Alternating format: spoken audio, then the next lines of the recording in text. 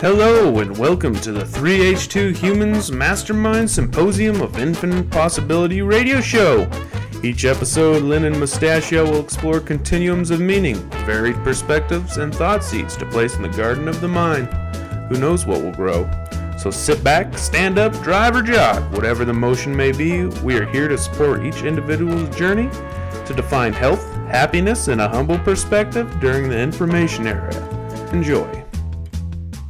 Greetings! Today is February 12th, 2016, here in the nice and warm and rainy Hilliard area of Spokane, Washington. The snow on the ground has been melted for quite some time, and the rain is a welcomed sprinkle of moisture here to the area.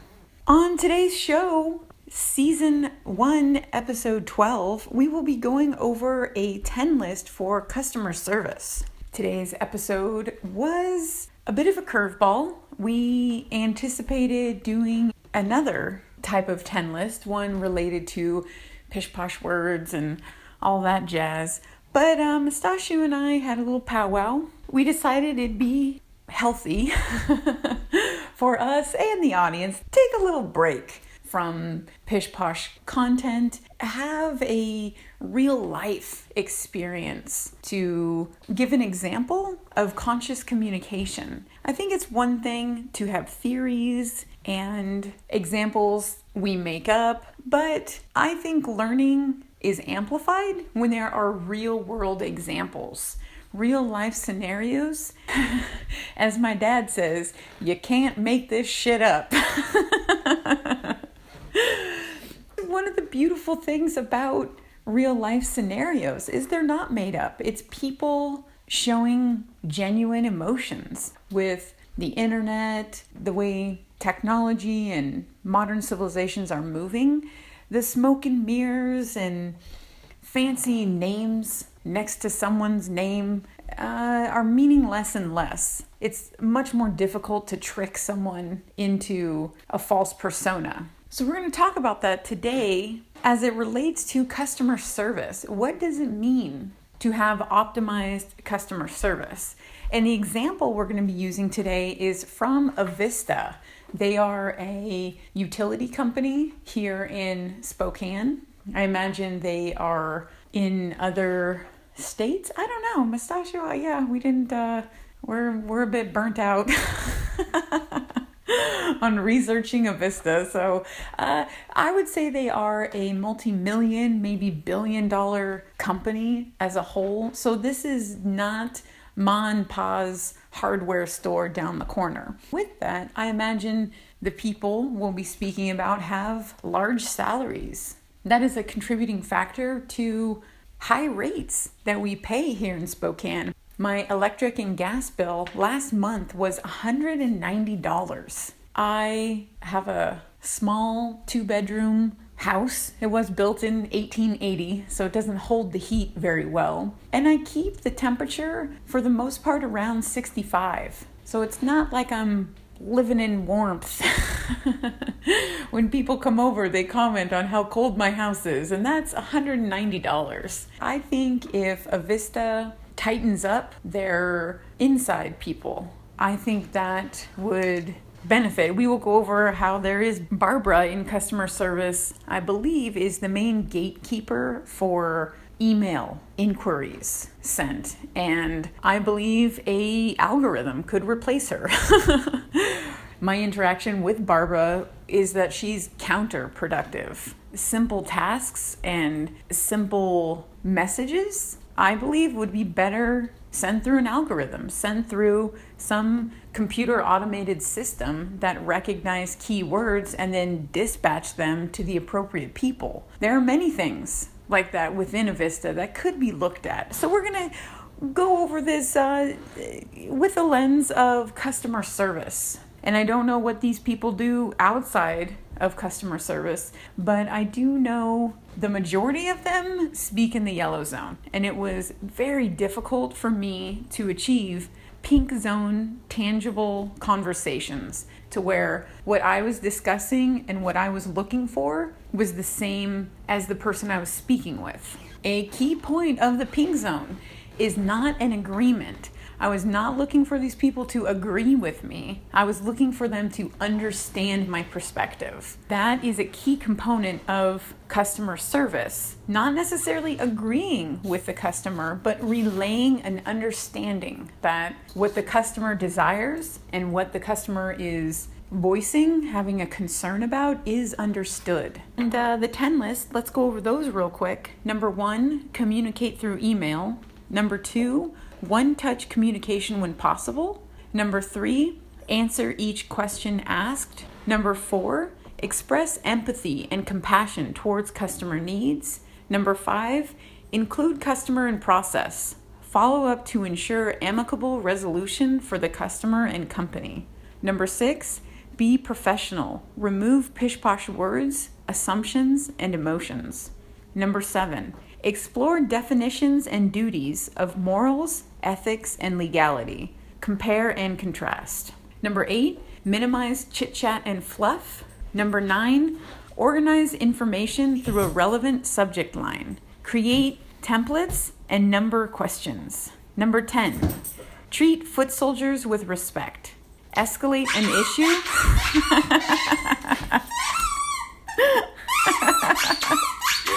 That's all the Yeti spaghetti. I'm gonna get the little squeaker toy. Uno momento, por favor, aquí. Okay. Number 10, treat foot soldiers with respect. Escalate an issue before emotions arise. These components were thought of after communications with Avista's employees and 2 members of local city government. So we're gonna look at this from 2 different angles. And the subject of the customer service issue is the streetlights. The new LED streetlights are distractingly bright, needlessly bright. I agree. The old sodium ones, I believe they were put up in the 70s, maybe 80s. Yeah, it's 2016. It's time to replace them. I am on board with that. But why are they so bright? And that pure, crisp, clean lightness, I don't believe is the best idea for nighttime. Nighttime is a time to calm the brain down, to ease into sleep time, as opposed to have a floodlight blast in someone's face as they're walking their dog at night. That's, I think they're needlessly bright. And I believe that there is an amicable solution.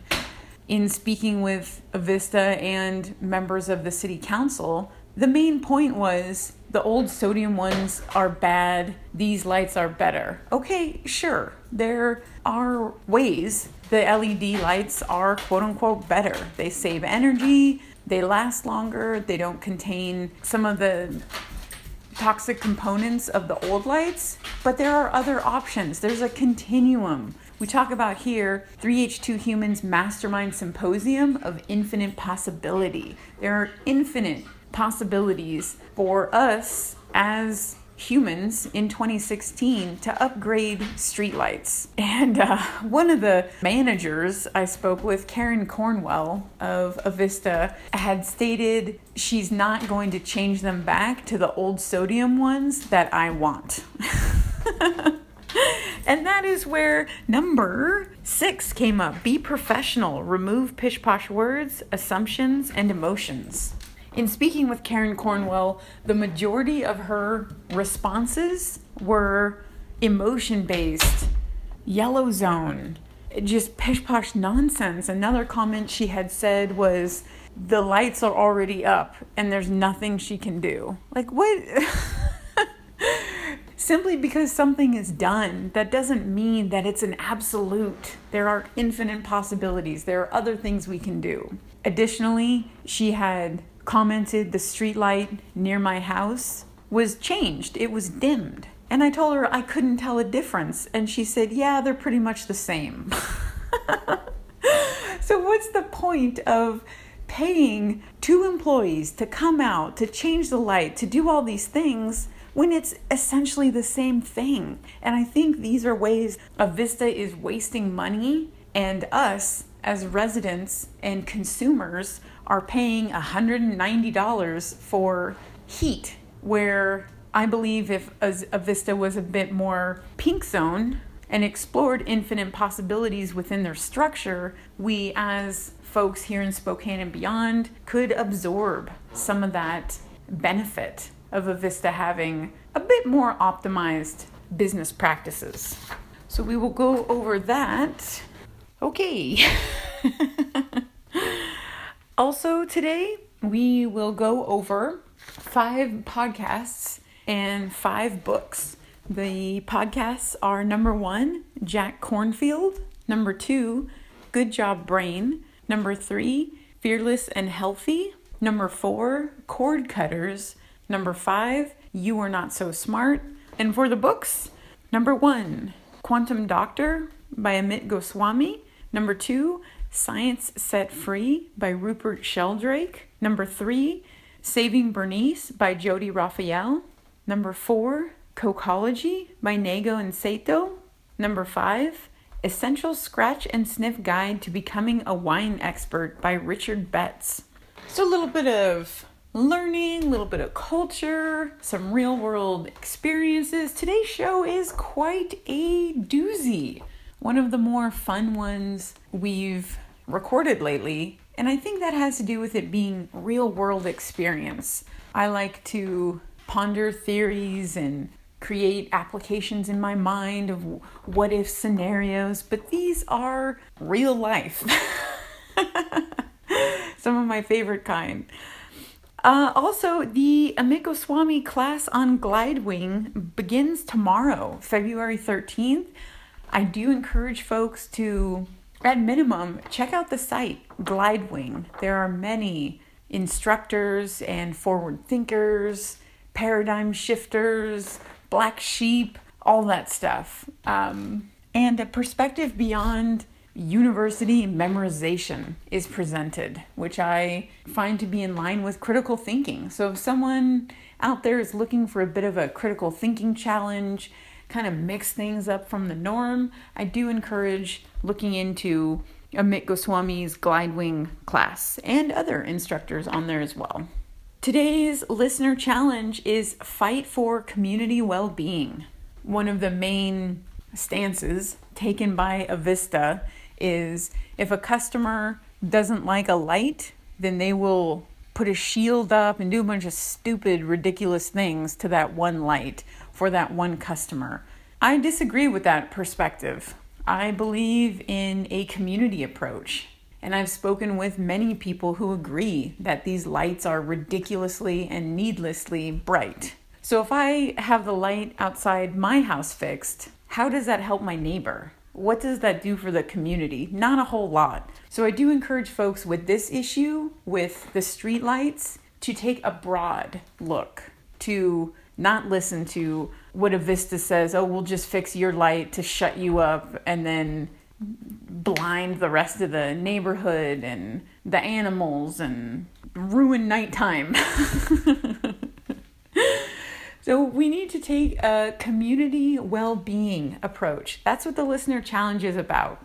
I encourage people, if these monstrosities are up in one's own neighborhood, to communicate to the utility company and the city council. As we will see today, not a whole lot has been accomplished, but the ball is rolling. It's so much better than doing nothing. This listener challenge, fight for community well-being, is a fight. It's not dream of community well-being or pray for community well-being. It's fight for community well-being. The founders of Planned Parenthood had to fight to start Planned Parenthood, to have a clinic for women. Many people in our history have fought for our rights today. And we, as able-bodied, mature citizens, I feel have a moral duty to fight for the well-being of ourselves and others. Fight for community well-being, whatever that may be. If these streetlights are up, take 5 minutes. Send an email to the utility company and the city council. Research it. Look into why these lights are up. I think that's another component. The people I spoke with were Barbara with Avista's customer service, the Ask Avista online general inquiry, which I have no idea why Barbara is there. As we will see, many of her actions are counterproductive. By the end of the thread, she said, "I can't help you anymore, call customer service." I called, and then my inquiry and questions were answered right away. So I don't understand why she wasn't able to dispatch the request. Lots of weird things. I imagine there is no supervision for Avista's customer service reps. They're just kind of the blind leading the blind over there. Also, Landon Grant, who is a project manager for the Changeout program. Steve Trabon, a regional business manager. Debbie Simmock, Avista Communications.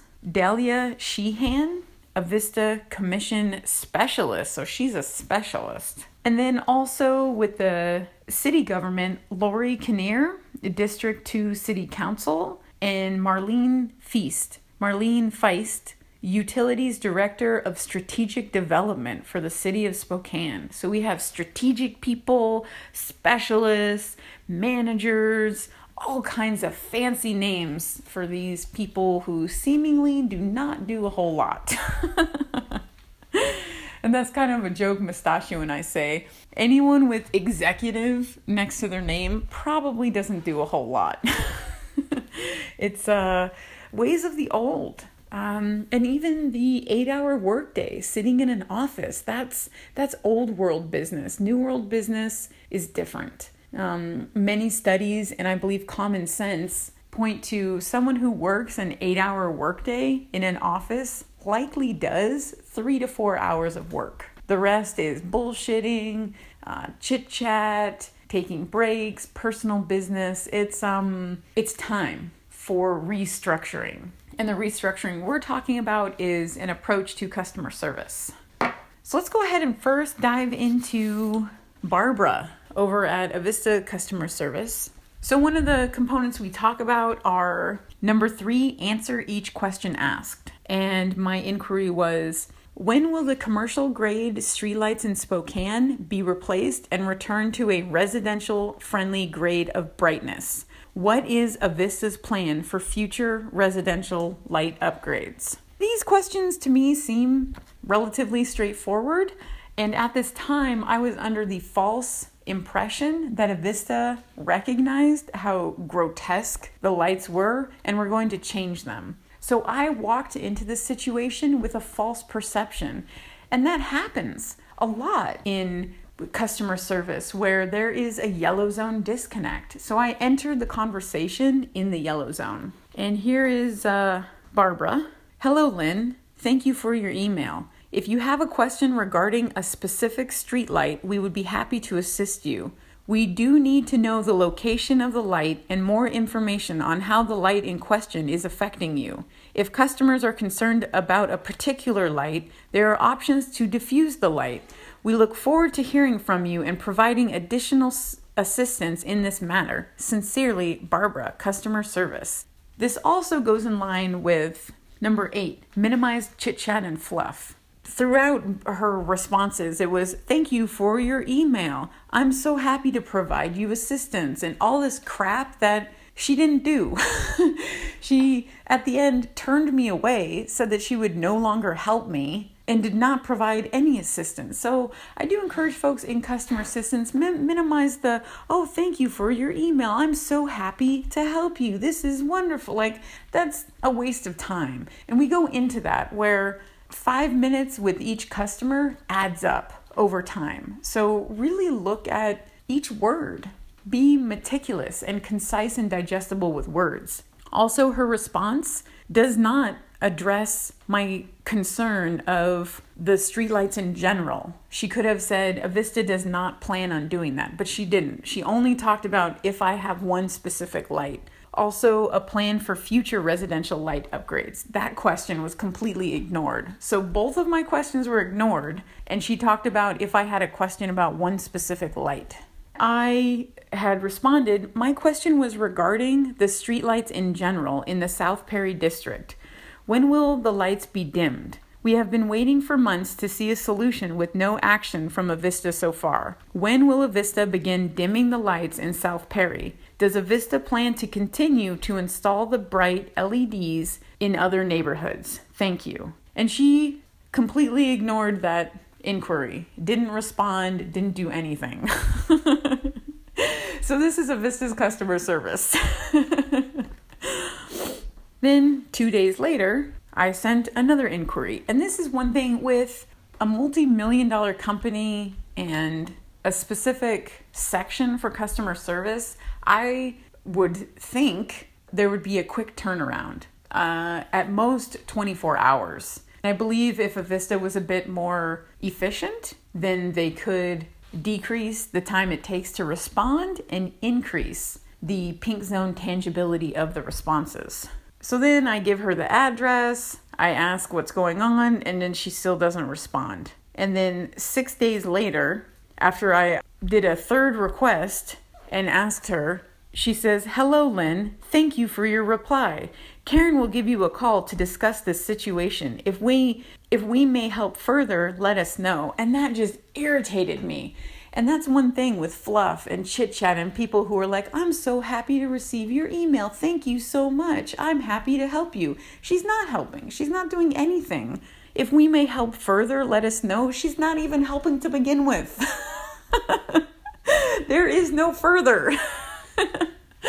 So I do encourage customer service managers to teach employees about this kind of chit-chatty, useless language. It's counterproductive, and I have found a consistency. As with Barbara, people who use fluff and chit-chat don't do a whole lot. And then that's when Karen Cornwell called, and that conversation was, for the most part, useless.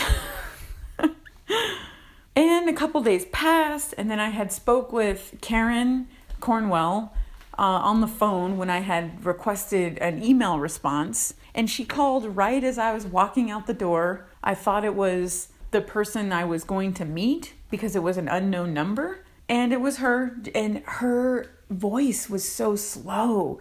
She talked, "I'm Karen calling from Avista to talk about the light change." It was like I got a headache just because I had to slow my brain down so much to even listen to what she was saying. And that's another reason why, number one, communicate through email.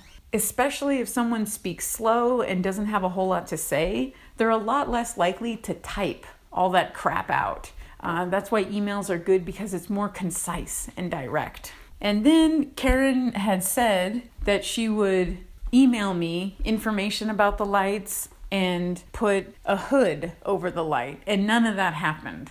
I think because I asked her if she was capable of independent thought, she got pissed off at me and didn't want to help me. And that goes to number 6, be professional. Remove pish-posh words, assumptions, and emotions. Karen got emotional and let that get in the way of her job. That is a big no-no in life, in business, especially in customer service. People are paid to do something, and being upset with a customer and then just blowing them off, that is a poor business practice. And I encourage Avista to look into the actions of Karen Cornwell and Barbara and look at them objectively. Do these people contribute? I say no. So then, this is over 10 days from my initial request. Barbara responds, "Hello, Lynn. Thank you for your reply.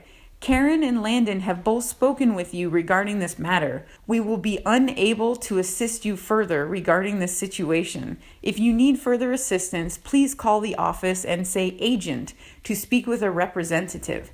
Have a nice weekend," and then an exclamation point. Like, really? This seemingly professional person blows me off, says they're not going to help me, and then tells me to have a nice weekend, exclamation. Like, to me, that is childish. She's pretty much saying, go piss off. And, it just blew my mind. So then I became upset. And I said, all right, I'll call the number. And I did. And the customer service rep was friendly, dispatched the request to put a hood over the light, and it worked out swiftly. I believe in modern times, if a phone call is more efficient than the person through text communication, then I think that's a business model that needs to be looked at.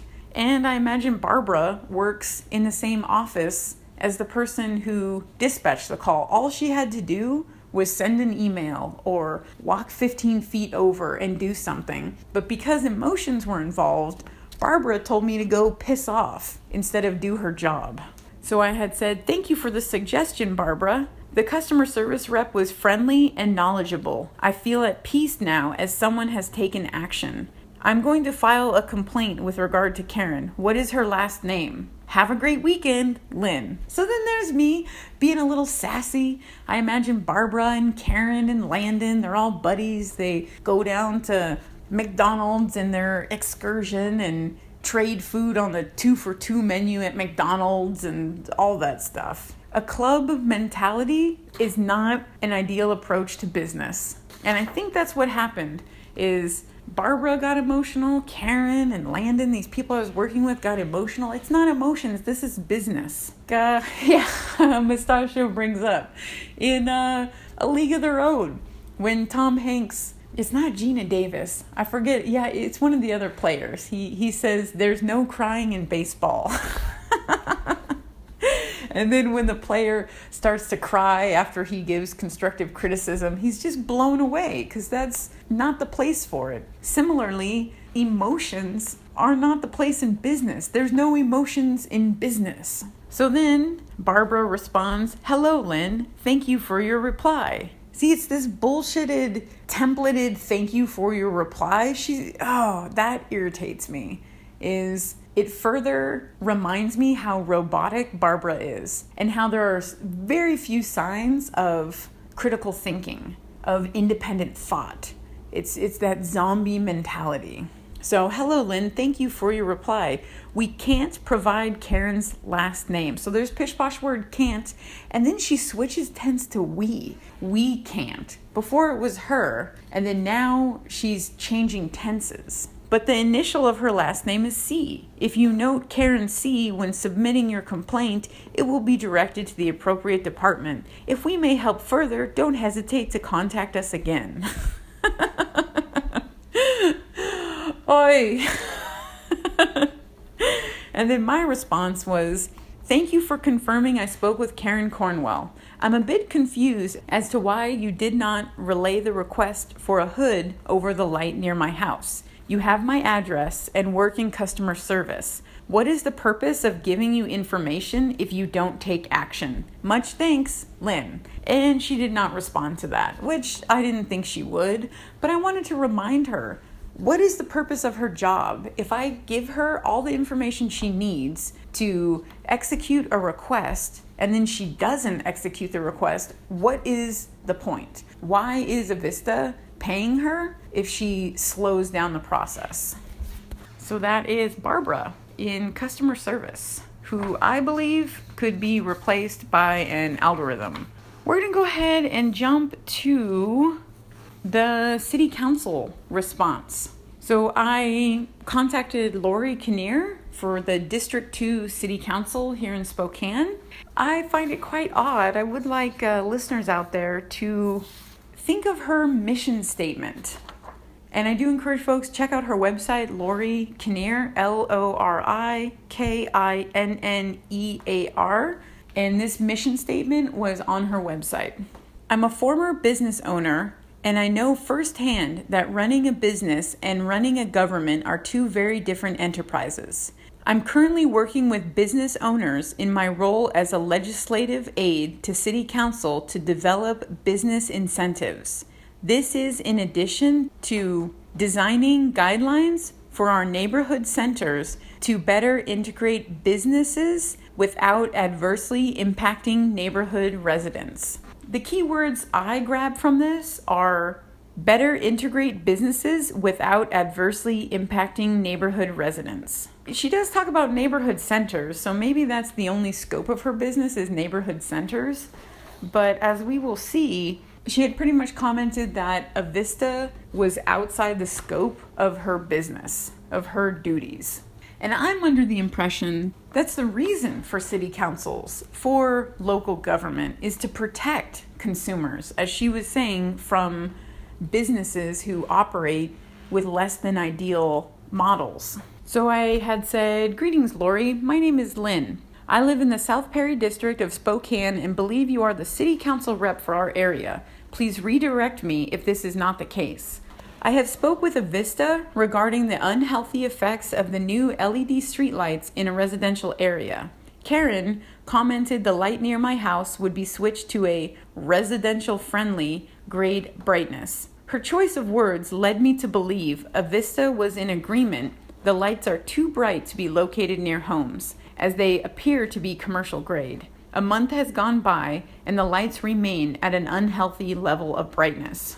I emailed Landon Grant, the supervisor for this project, who feels the brightness helps him see better, yet he lives in a neighborhood devoid of streetlights. A casual walk near them is different than living with them. He stated Avista is not planning to replace all of them and plans to continue installing them throughout Spokane. I thought they would be replaced, given Karen's comment of changing them to a residential-friendly setup. What position are you and the city of Spokane taking with regard to the new LED streetlights? I appreciate your perspective on this issue." And her response was, "Hi Lynn, I spoke with Avista some weeks ago about the new LED lights as some people in our neighborhoods felt they were too bright and intrusive. Avista assured me that they would work with residents who had issues with the lights shining into living areas or bedrooms. Not sure who Karen is that you are referring to unless it is Council Member Karen Stratton. I am copying my legislative aide Griffin on this. If you need to speak with Avista directly, he can connect you with Steve Traybaum, who is the regional business manager and is the person I spoke with. As a city and as a city council, we don't have authority to direct Avista with installation of these. We do ask that Avista work with residents for a mutually beneficial outcome. You should not have to be subjected to brightness that is impacting your well-being. Hope this helps. Thank you for reaching out." So I became a bit frustrated with this. I specifically asked her position in the city of Spokane. What are they doing to work with residents on this issue? And I also had pointed out that I spoke with 2 employees at Avista and they were of no help. And she seemed a bit confused, thinking that the Karen I was speaking of was with the city council. And this is where I went wrong. I didn't explicitly say Karen with Avista, but I said I spoke with Avista regarding the unhealthy effects of the lights. Karen commented the light, and I hinted that she worked with Avista. I could have been more clear with that. But the 2 things that stick out with me, she didn't state her position with the lights. She didn't state the city of Spokane's position. And she said that as a city and a city council, we don't have authority to direct Avista with installation of these. If a city council doesn't have direction, then who does? The city council pays the light bill. They're the ones who select the lights. So I was very surprised to hear this. And I commented back, "Hi Lori, I'm a bit confused by your statement. As a city and as a city council, we don't have authority to direct Avista with installation of these. Avista is a public utility company. If the city and the city council do not oversee actions of Avista, then who does? I was under the impression city government officials were responsible for protecting citizens against negligent behavior of corporations which do business with the public. For example, streetlights. Streetlights affect daily lives of the public. Who is responsible for protecting Spokane citizens from harmful effects of the streetlights installed by Avista? Thank you, Lynn." And her response, "Hi, Lynn. It does seem counterintuitive. However," and here's however, this is a pish-posh word in the next block of pish-posh words. "We don't have a system such as Seattle where the city owns the utility.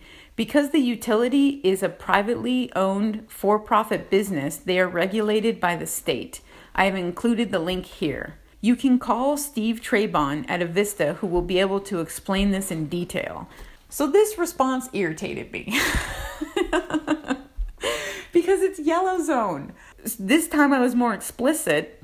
I said I was under the impression city government officials were responsible for protecting citizens against negligent behavior of corporations which do business with the public. And she is telling me that Avista is a corporation and that they can't help. It's not like Seattle where the city owns it. Like, to me, this is black and white. I get that. I get that Avista is a private corporation. That is my complication, is that they're free to do whatever they want. And the city is responsible for regulating, for keeping an eye out on these things. And that just blew my mind. And then again, she refers me to someone inside Avista.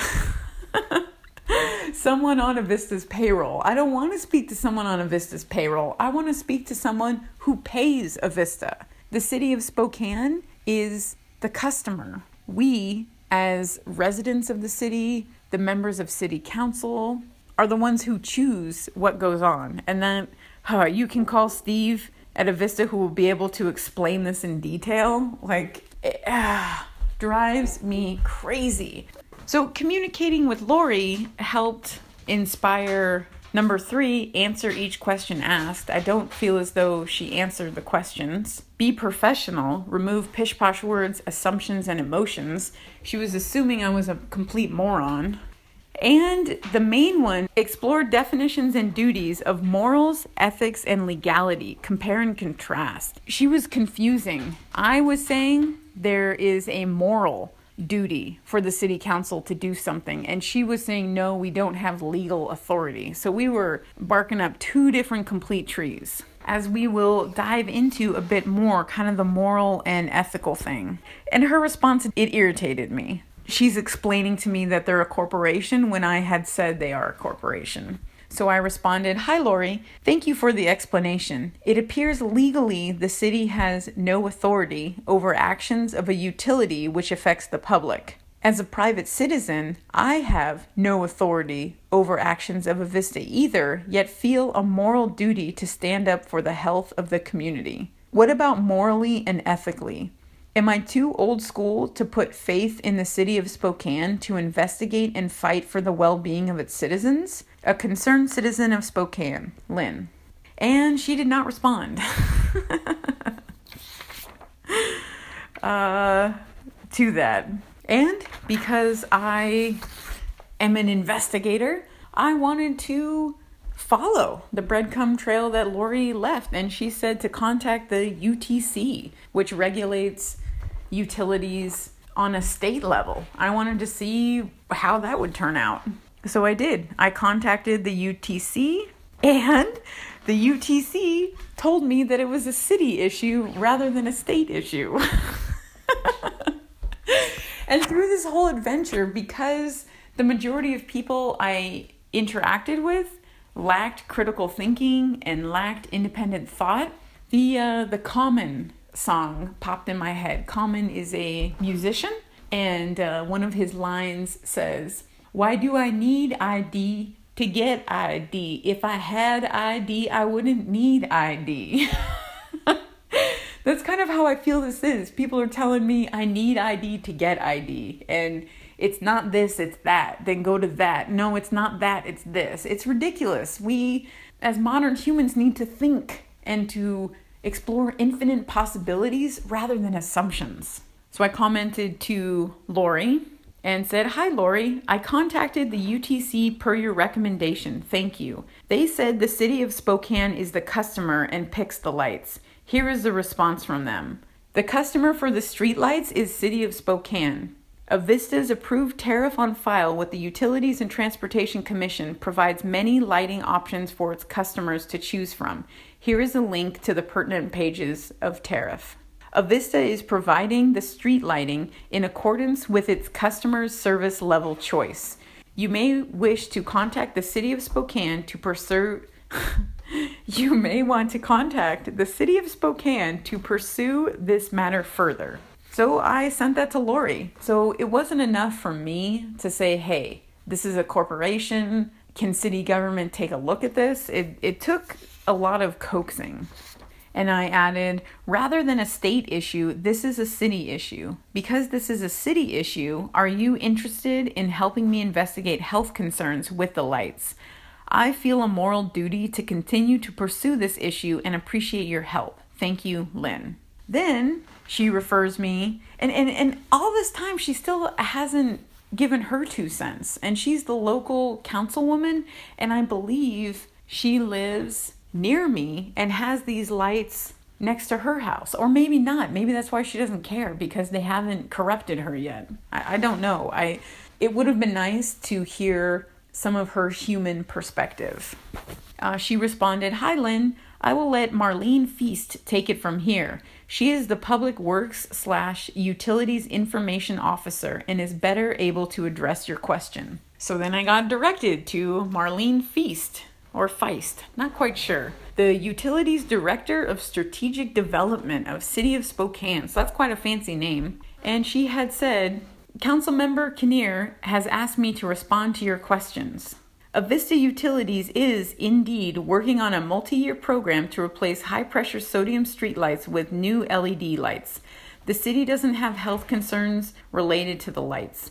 The Washington State Department of Transportation also supports conversion to LED street lighting through its Relight Washington program for small cities. These lights are a better choice for our community for a number of reasons. Number 1, they use about 50% less energy than high-pressure sodium lights. Number 2, they last 2 to 3 times longer than those lights, improving reliability. Number 3, they have less environmental impact. They don't contain toxic materials like mercury, as the high-pressure sodium lights do. Number 4, they provide improved illumination, increasing safety within our community. The wattage of these new lights is equivalent to the old ones, but the light is whiter in color and appears brighter. In residential areas, Avista can change the direction of the lighting or install a shield to keep the light from shining in a window. If you would like a light near your home to be evaluated in this way, please call Avista customer service or send an email through the Contact Us section on the Avista website.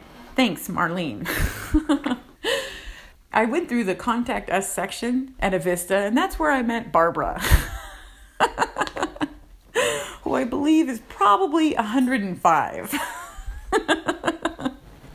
and was of no help. Also, it's that same thing. These lights are better than the sodium. Yes, okay, cool, but let's look at what these new lights are. And additionally, if I have a specific problem with a specific light, they can specifically help me. And that's not my problem. It's a wide scale one.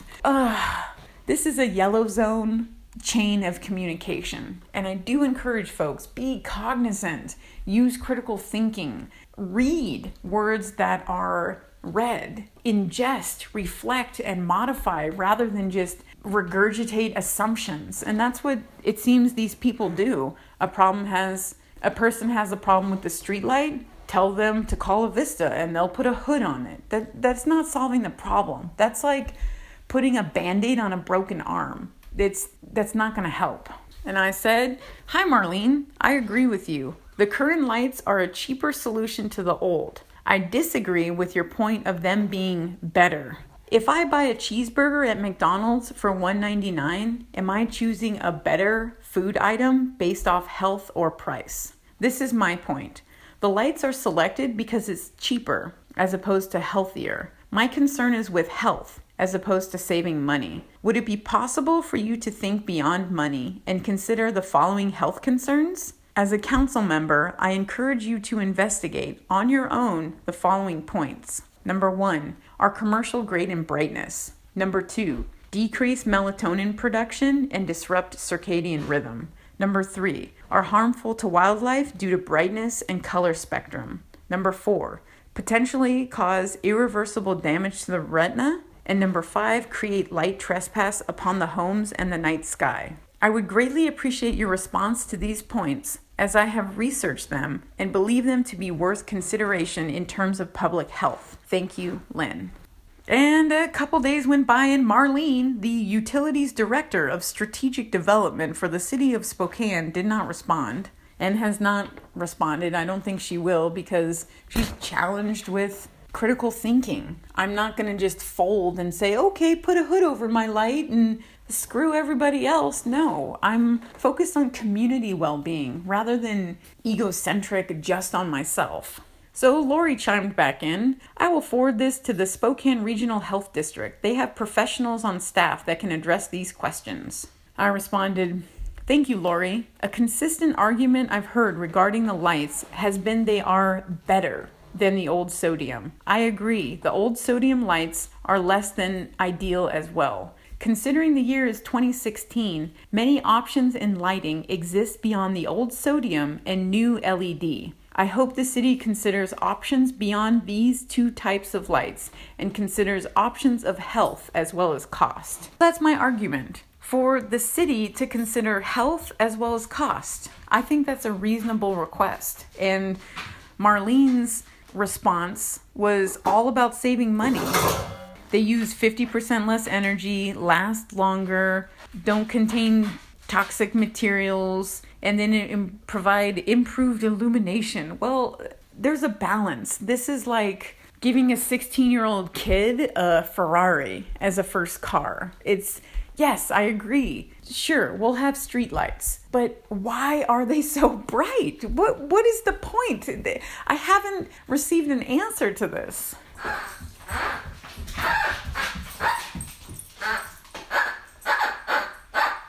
Okay, so that's more on the government side. They're not answering the questions I have and just deflecting me back to Avista. Well, I've gone that route. And we talk about another one of the customer service items, express empathy and compassion towards customer needs. In order to express empathy and compassion towards the customer needs, or in this case, working with local government, a resident's needs, is to understand what those needs are. So I do encourage people who want to have conscious communication, who work in customer service, who work in city government, to reach a pink zone understanding of what's going on before just rambling off a bunch of stuff. And through the research, it does appear that the main variable has to do with color temperature. That's why these lights are so bright and just so intrusive, is because of the color temperature. Some of the statistics from Avista are the new residential LED streetlights are 6,924 looms, 4,000 color temperature, type 3 light distribution, and 70 watts. The modified residential streetlights are 6,321 looms, 4,000 color temperature, type 3, 72 watts. This is where I don't understand. So the difference is a couple hundred looms for the normal LED streetlight and then the modified one. Karen was right. They are pretty much the same thing. This leads me to believe, why are they doing that? Why are they changing them? Another one of the customer service items that was motivated by Karen Cornwell was include customer in the process. Follow up to ensure amicable resolution for the customer and company. So when I had initially commented that the streetlight was too bright, they changed it from the new residential to the modified. There's only a couple hundred lume difference between the new residential and the modified. Karen, as a manager, just switched out the light, which is pretty much the same, didn't notify me as a customer, didn't follow up or do anything. That just blows my mind. So number 5, include customer in the process. Follow up to ensure amicable resolution for the customer and the company. Because for me to continually send inquiries and ask what's going on, this is a less than optimal use of my time as well as Avista's time. And that was another comment that Dahlia Sheehan made. The customer has sent several inquiries. Yes, the customer has sent several inquiries because there's no answers. If I received answers, then I wouldn't send inquiries. If Barbara, the first line of defense, was able to answer questions, then it wouldn't need to be escalated. Do encourage this thought as well. If it seems like a customer or a resident continually makes inquiries, look into those inquiries. Are questions being answered? View things with a different lens. Look at infinite possibilities rather than assuming one particular outcome. And the commercial grade LED parking lots, the commercial grade LED parking lot lights are the same, the 4,000 color temperature. The old high pressure sodium lights are 2700 color temperature. And I think that's why these lights are so intrusive, is because of the color temperature. It's not a soothing light. It's a bright shot of espresso kind of light. And that is not healthy for people at night. Nighttime is time to rest, to calm the mind. There are many health advocates who talk about minimizing screen time before going to bed because that interrupts circadian rhythm as well. So something as simple as a cell phone screen disrupts the brain's ability to produce melatonin and assist in sleeping. So this is a bigger picture thing about intrusive light exposure in the evening time. And I believe this is a subject worth looking into, especially because of the sleep crisis in the United States, how many people are on sleeping pills and can't sleep. And well, I believe light exposure is one of the environmental components to problems with sleep. And Dahlia Sheehan did respond to my 5 inquiries.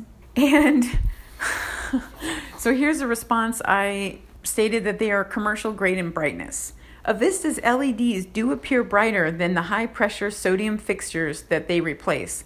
This is due to the change in Kelvin temperature of the light from around 2700 to 4000. The actual lighting level beneath the light on the roadway went from a maximum of 3.7 foot candles down to 1.4 foot candles with the LEDs. Avista selected a 4000 LED, which is on the lower scale of the standard offerings by manufacturers. Here is a color temperature chart for reference. Her response doesn't address that it's commercial grade in brightness for residential. She's telling me there are brighter ones that she could pick and that these are brighter than the old ones. There's still no human response to the level of brightness for a residential neighborhood.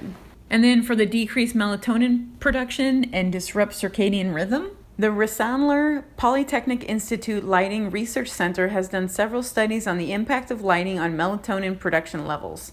In one of the studies, the potential of outdoor lighting for stimulating the human circadian rhythm, published May 13, 2010, and revised December 11, 2012, quote, under the 2 or more realistic scenarios, based upon the model calculations, the 20-year-old would not have reliably suppressed nocturnal melatonin above 10% uncertainty level for a sane melatonin after 1 hour of exposure to the warmer 5200K LED, the MH or HPS sources. Once again, the Avista LED is 4000K LED, which would produce less melatonin than the 5200K LED in the test. So here again, it's completely deflecting what I'm saying. The lights are brighter than they need to be, and she's saying that they could be brighter. And this is one test. I don't know, for me, it's intuition. I just see the lights, and I feel in my soul that bright-ass lights all along a residential neighborhood are less than ideal. And it's so weird. I'm not feeling any human components from Dahlia. It's all just nonsense. And 2, which would produce less melatonin than the 5200. I'm talking about it suppressing melatonin rather than producing it. So I don't even think she understands what melatonin is. I don't think she understands what light does for melatonin production. I believe she's just like the Stanley Milgram study. Her bosses tell her to do something and she just does it. And I encourage employees to think beyond specific directives from higher ups. So this one cracks me up. So I commented they're harmful to wildlife due to brightness and color spectrum. Here is her response. Avista LEDs are rated around 4000K color temperature, which is much less than HID metal halide lamps rated at around 6500K that are prevalent in parking lots, flood lighting, and some street lighting, so the effects of LEDs are less intrusive to animals than metal halide HID lighting. In addition to the actual lighting levels measured in foot candles is typically much less for LEDs than metal halide HIDs. What does this even mean? Why would I care about a 6500 HID light? I'm talking about a 4000K LED light in residential neighborhood where I saw a skunk walk by. And I've seen many animals, nocturnal ones, who go out and forage at night and then come home before sunrise. And having bright ass 4000K temperature lights on them is not healthy. It's not natural. That subject's not even addressed. Nowhere around there does it even, it's just, this makes me so crazy. But Mustachio points out, I would much rather be on my end of this whole lighting Avista complication. I would much rather be a human who thinks of the well-being of animals and of other people and the effect of lighting on society as a whole, rather than be some assumption-based robot. So Dahlia Sheehan, Avista's commission specialist, I don't quite understand why you responded the way you did, but I don't think any more useful information will come from a robotic mindset. And that is not on the 10 list. But I think it would kind of go towards express empathy and compassion towards customer needs. What are the customer needs? And also, Debbie Simmock with Avista's communication did not respond to my questions either, just completely ignored them. And I am led to believe she's in charge of communicating, and she did not communicate at all.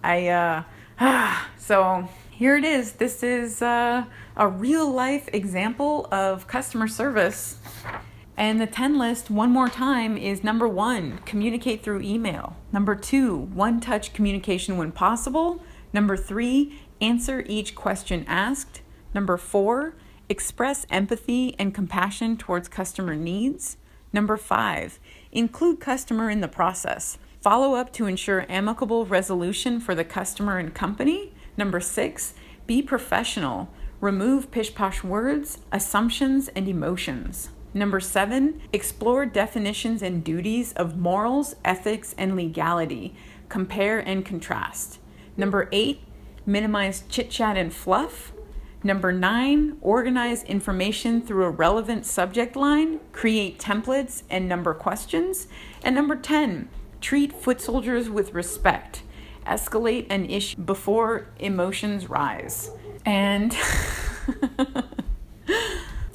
I escalated through Avista and didn't seem to work out quite as well. Another email that we quite didn't get to was my complications were not addressed. I was referred to the customer service manager, Glenn Madden, and I requested the statistics for the lights, 4 different types. And then he responded, please excuse my delay in getting back to you as I was out of town last week. Could a couple of us from Avista meet with you in person to answer your questions? This goes back to communicate through email. What I was looking for was information regarding the lights, which I imagine, or I would hope, he would know by heart. He's a project manager, a customer service manager. If the information was not in his head, then he would be able to easily access it, and me taking time out of my schedule to go meet with him, I saw that as counterproductive. And also a couple of us from Avista, 2 rules of thumb here. When asking a customer or someone to meet, propose some sort of time first. Get the ball rolling on when the meeting will take place, as well as who will be in the meeting. To just say, can we meet in person and a couple of us, I think that's less than an optimized approach. Someone like me, I like to have all my ducks in a row. I like to understand what's going on so that I can be efficient. That's one of my goals in life, is to optimize and to be efficient. And this also goes back to the one-touch communication. He didn't need to explain to me that he was on vacation or to meet up in person.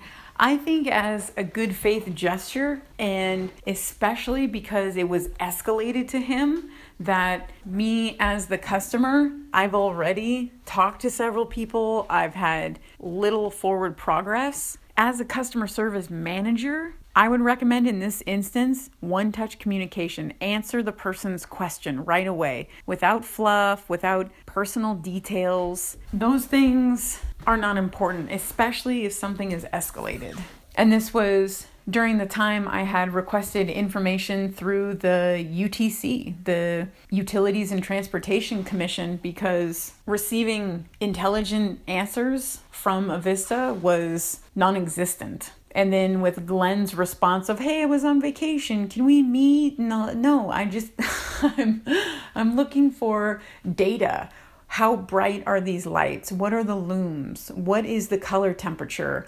In my mind, that's something quick and easy, that in the time it took him to tell me he was on vacation and all that other crap, he could have just answered the question. Then he responded a couple days later saying, Lynn, I wanted to follow up with you to make sure that you knew that you will soon receive a response to your questions through the Utility Commission. I don't want to duplicate the response to your questions. So right there, that's very pish-posh. Lots of you. I believe this to be an emotion-based response. I think he was upset that I escalated the issue after giving him a chance to respond. I've noticed this in business. If someone fails to do their job and it's escalated, there is a lot of emotion. And it's happened to me where I failed to do a job and something was escalated. And I learned from that rather than get emotional and use a bunch of yous. There are 5 yous in this statement. And we talk about how you is an aggressive tense. And I do believe he's being emotional. And instead of telling me that he's following up with me to make sure that I knew the answers were coming, why couldn't he just give me them? That's what I don't understand. That's why I believe this to be emotion-based. And emotions have no place in business. So then I responded, Hi, Glenn. I've worked on large projects such as this LED light one and new simple data points like the ones requested by Hart. If not, a 5-minute lookup would provide the answer needed. The information was requested on January 28th, over a week ago. As a manager, I'm a bit surprised you are unable to answer the data points requested. The response from the UTC continues to be pending. I hope, as a concerned community member and a Avista customer, you'll be able to take a few moments and answer the questions. Thank you, Lynn. And then he responded, Lynn, our response has been submitted to the Washington State Utility Commission. We contacted them to let them know that you are waiting for their response. So again, I am under the impression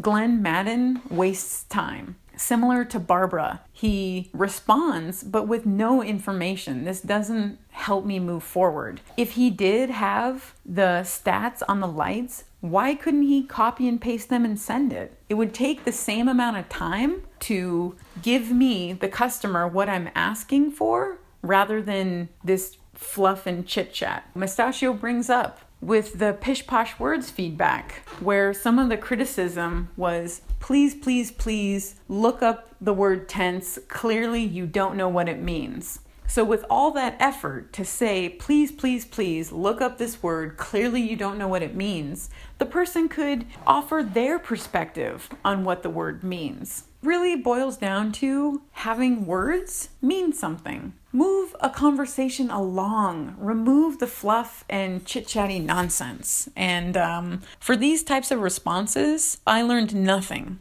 0 forward progression in working with Glenn Madden, who is allegedly a customer service manager.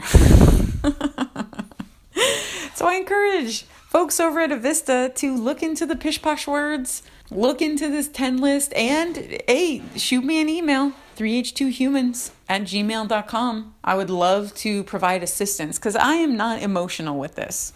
I recognize Glenn and Landon and Barbara and Steve and Marlene and Lori. All these people have other things that they're working on, have likely children and hobbies and things that they'd much rather spend their mental energy on. I get that. But for me, I do feel if someone has a job, to do the best ability within that job. Whether the job be big or small, do it right or not at all. All right, and we do have the 3H2 Hockey Day with the Spokane Chiefs, February 26th, 7 p.m. Shoot an email to 3h2humans@gmail.com. We have 10 tickets, free tickets for the game, and it may be a nice little escape from the norm. And hey, any of you over at Avista, come on down. Let's watch a game and chit chat. That is a time for chit chat outside of the office, outside the scope of business. I'm all about chit chat and nonsense and fluff and emotions and being human. But when it comes to business, be concise and digestible. All right, that about wraps it up for today. A long edition. Lots of fun though. I really do enjoy real world scenarios. And as my dad says, you can't make this shit up. All right, Mustachio and I would like to wish everyone health, happiness, and a humble perspective. Diligence today equals a thriving community tomorrow. Enjoy.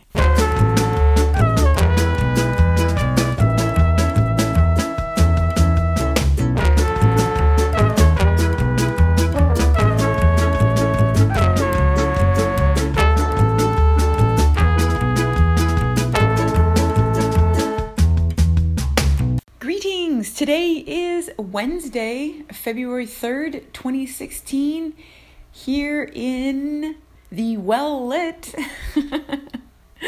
Perry District of Spokane, Washington. Today's episode is number 12, and we will be going over 10 list for customer service. Recently, the local utility company installed new streetlights in the neighborhood, and they are commercial grade LED lights, similar to ones that would be found in a parking lot or some public place that needed to be well lit. And I do believe there is a time and a place for commercial grade lights. I don't feel as though within a residential neighborhood that's the best place for them. And there was one installed across the driveway from my home that lit up my house as though there were a floodlight right next door. And after a couple months, I just couldn't take it anymore. And I wanted to figure out why commercial grade lights were being installed in a residential neighborhood. It has been a struggle. I had many complications in speaking with Avista through their customer service, as well as the city council. I spoke with a local city councilwoman, and the main response that I received from the majority of people was, it's not my job. So the majority of people, it's not their job to regulate or to look into or to even think about why there are commercial grade lights in a residential neighborhood. And Mustachio and I were pretty frustrated on this journey, and we decided the best way to handle it and to handle our frustration is to create a 10 list. That's what we do in times of complication, is to understand what's going on, to dissect a process and then find ways to optimize it. We feel through our struggles, we can create some sort of benefit for other people. For me in particular, I've faced many struggles in my life, and as a part of my moral code, that's what I've done. If I feel some sort of pain, I work towards alleviating that in others. That's how I heal and how I grow, how I tap into that warrior mindset, is to expand more broadly. Yes, there is a floodlight 30 feet from my house, but there's a floodlight 30 feet from several people's homes who perhaps don't have the free time that I do in order to investigate what's going on. As Mustachio brings up, that is our listener challenge. For today's listener challenge, it is fight for community well-being. And this can be anything. For me, it's the streetlights. I feel as though somewhere along the chain, people were not thinking. I looked into it, and the tariffs and the documents for the city of Spokane, the majority of them are in wattage as opposed to looms. Wattage is the energy output, and then looms is the brightness. I'm concerned with the brightness, whereas Avista and the city of Spokane are mostly concerned with the wattage. How much is it going to cost? And I'm looking at it from a different perspective. What effect do commercial grade lights have on humans and the animals in our neighborhood? It's urban, but next to me is an empty lot with trees. There are many parks and forests in the area. Standing on the front porch, I've seen turkeys, deer. I saw a skunk. There's birds and dogs and cats and many animals who, similar to humans, depend on certain times of semi-darkness. The way the brain works is it's optimized when there's shutdown time, similar to an engine overheating. If an engine is constantly revved up, pedal to the metal all the time, it's going to experience complications. Human and animal brains are similar to where we need some darkness. We need to simmer down and to be a bit more natural. So this is the fight that I'm fighting for. And even when I say fight, I consider this more of an investigation. If Avista's customer service was a bit more thorough and helpful, then it would be a conversation, a meeting of the minds, a mastermind symposium of infinite possibility. In contrast, it has been a challenge with many assumptions. So we'll address that later. For the listener challenge, we challenge everyone to examine the community. What is going on in the community that would benefit from an investigation, from a single individual giving a shit? That's really what it boils down to. Thinking critically, thinking abstractly, and just giving a shit, doing something, rather than thinking, oh, it's not my job, or, oh, I don't have the legal power to do things. We explore that too, the difference between morals, ethics, and legality. I believe each human, as a community member, has a certain amount of moral and ethical obligation to give back to the community. So for the listener challenge, maybe that's something as simple as gathering up books for the local library. Or perhaps there's a problem with a public utility or some sort of environmental complication. Or maybe there's a lack of a community center or a local church that could use food and clothing for people in need. Whatever it may be, this listener challenge, Fight for Community Well-Being, is about seeking outside of oneself, looking at something bigger than the self, removing the ego and tapping into the soul. What does the soul say is needed within the community? And then take action. And as I've witnessed, it's been a bumpy, challenging road, but I'm not going to give up. I'm going to keep pursuing it until some sort of amicable resolution is found. So I do encourage folks. There may be resistance. People may say, oh, you can't do that. Oh, who cares about people in need? All kinds of crap is going to get thrown all over the place. Just ignore that and tap into the soul and intuition. And imagine, what if I were in that person's shoes? Have compassion and empathy towards others and the environment and the community as a whole in areas that need attention. And I do feel a city council may be a good place to start for certain issues. Churches, there are pre-existing organizations within communities that create well-being. Piggyback, if possible, work with an organization, or perhaps, as I'm doing, I'm questioning the actions of an organization. So this listener challenge is, in essence, goes one of two ways. Either challenge something that's already in place or encourage something that is already in place. So listener challenge, fight for community well-being. And for the little tidbits, we have had positive feedback on the entertainment section of the podcast. Today we're going to mix it up a little bit. We are going to do 5 podcasts to check out and 5 books. We've been doing TV shows and movies and things of that nature. People have asked me, what books do I read? What are some of my favorite authors? Also, on other interviews, that's a common question. What books are recommended? So today we will go over 5 books that Mustachio and I recommend. For the podcasts, we have number 1, Jack Kornfield. Number 2, Good Job Brain. Number 3, Fearless and Healthy. Number 4, Cord Cutters. And number 5, You Are Not So Smart. For number 1, Jack Kornfield, this was recommended to me by a neighbor.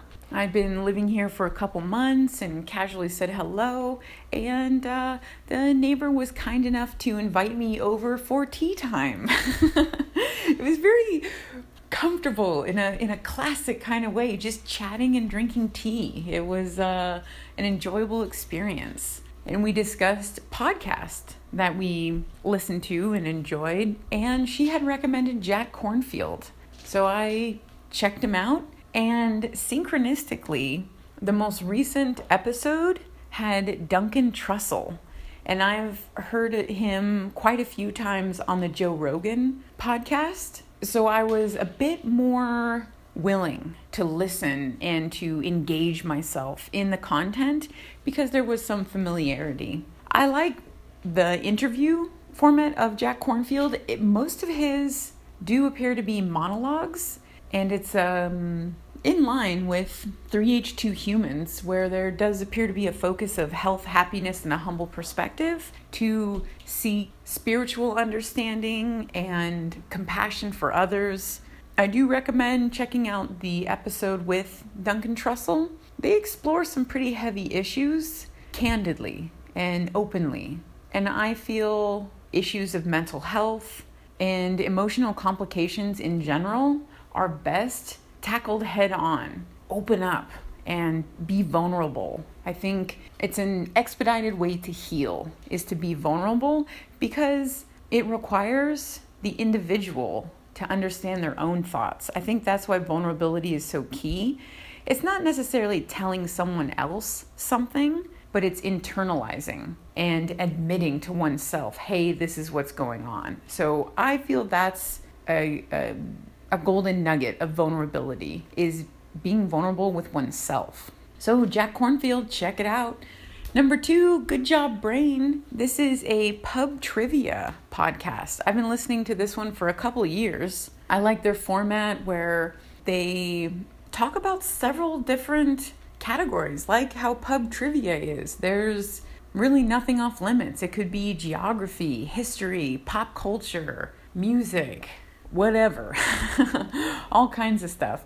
And I like that the team on Good Job Brain quizzes each other, and they have buzzers, and they talk about the history behind questions. So it's not just a straight up question and answer, it's an explanation of those questions and answers. And I really like that. There is one pet peeve of mine. The host, Karen, each time says, I am your humble host. And then she'll go through the alphabet and say, if it's F, flipping frogs, freaking Friday, whatever. But she always says humble host. And I do not believe her actions to be quite as humble as they could. Many times when another teammate has buildup, she'll throw in the punchline before the person gets a chance to say so. Or if she answers something right, oh, I'm so smart. And it's strange. And I find a consistency with this, similar to what I've experienced with Trish Blackwell, where she calls herself a perfectionist in healing. And Karen says she's a humble host. It's almost as though people tag themselves with keywords they aspire to be rather than are. And I'll admit, with me, health, happiness, and a humble perspective, I continue to pursue what they mean every day. And I believe them to be fleeting mindsets. So then rather a constant, I feel mindsets, words such as humble and perfectionist and even healthy are fleeting, and they take maintenance. Maintenance is required to maintain these types of mindsets. So I would encourage Karen of Good Job Brain to change the H word instead of humble host. Maybe change that word up too, and to be cognizant of it. And for the listeners out there, listen for moments where she may not be practicing quite a humble perspective. And I used to do that too. I used to be a spoiler alert person and interject and want to have the last word and always need to talk and all the things. I was that way, and a mentor of mine called me out and told me straight up that I constantly talked and needed to have the last word and these character traits that I was unaware of. So pay attention. Put these thoughts into conscious processing. And we're turning over the hourglass now. Thank you. All right, number 3, fearless and healthy. This was a great find. I am enjoying this podcast a lot. The host talks to health and fitness professionals, and his interview style is pretty quick and concise, and he presents himself in a vulnerable way. I feel he genuinely cares and genuinely lives a life of fearless and healthy. And he brings up many topics that I've experienced within my life and wondered if other people felt that way too. One topic was, he said how it seems like in relationships, there's one person who's healthy and exercising and all those things. And then there's another person who watches TV and brings home pizza and has puts kind of a kink in healthy habits. And I thought that was just me. And the experiences in my life. And sometimes I was the person who wanted to eat pizza and not do anything. And my partner was the one lifting weights and playing sports and all that. So I've been on both sides of that meta. And in a future relationship, I would like it to be equal, to have times of pizza and relaxing, but then also work out together and engage in physical activities together. So those are the kinds of things that are presented on Fearless and Healthy. It's a relatively new show, and I do believe that it's going to be going places. Great show. Number 4, cord cutters. This one is about cord cutting. So I was unfamiliar with this term. It's disconnecting from cable, cord cutting. And I'm a bit of a tech tard. I'm not really on top of the new cutting edge stuff. And I like about cord cutters, they do year-end predictions of where certain streaming devices are going to go. They talk about features. And they stay on point for the most part. There isn't a whole lot of chit-chat and fluff and pish-posh words. It does seem as though it's 2 guys who have a passion towards streaming devices and different modes of entertainment. I remember a couple weeks ago, I was doing my food prep in the kitchen, just listening to cord cutters, and I was entertained and being productive at the same time. And sometimes I switch off with podcasts because I get tired of hearing pish-posh words, or the person gets off subject, or whatever. One of my little quirks gets me. But with cord cutters, I was impressed that the content kept me engaged, even though streaming devices isn't a deep passion of mine. It's something I'm interested in, and I want to know what my options are as a consumer. So they present it in an entertaining way. So that's cord cutters. Number 5, You Are Not So Smart. I've been listening to this one for a couple years as well. It's an oldie but a goodie. one of my favorite components of this podcast is the host interviews professors and data analysis type people. He's kind of the yin to my yang. I'm not really into all that, the pish-posh words, and much of what we do at 3H2 is from life experience, whereas You Are Not So Smart goes over quantifiable data and measurable facts. And I say facts loosely, because that's one thing I feel, give anyone a bunch of money and they can create a study to show anything. I just feel that's the nature of studies. Agendas and things like that have a lot to do with them, but I do feel for the most part the studies which are analyzed on You Are Not So Smart are interesting and captivating, as well as several points that I've come across and theorize on the show. Professors and smart educated people have come to similar conclusions. So it's kind of self-affirming in a way, as well as entertaining.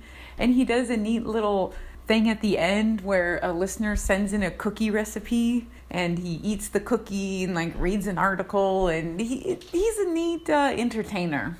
So check out You Are Not So Smart. So the 5 podcasts are: number 1, Jack Kornfield; number 2, Good Job Brain; number 3, Fearless and Healthy; number 4, Cord Cutters; and number 5, You Are Not So Smart.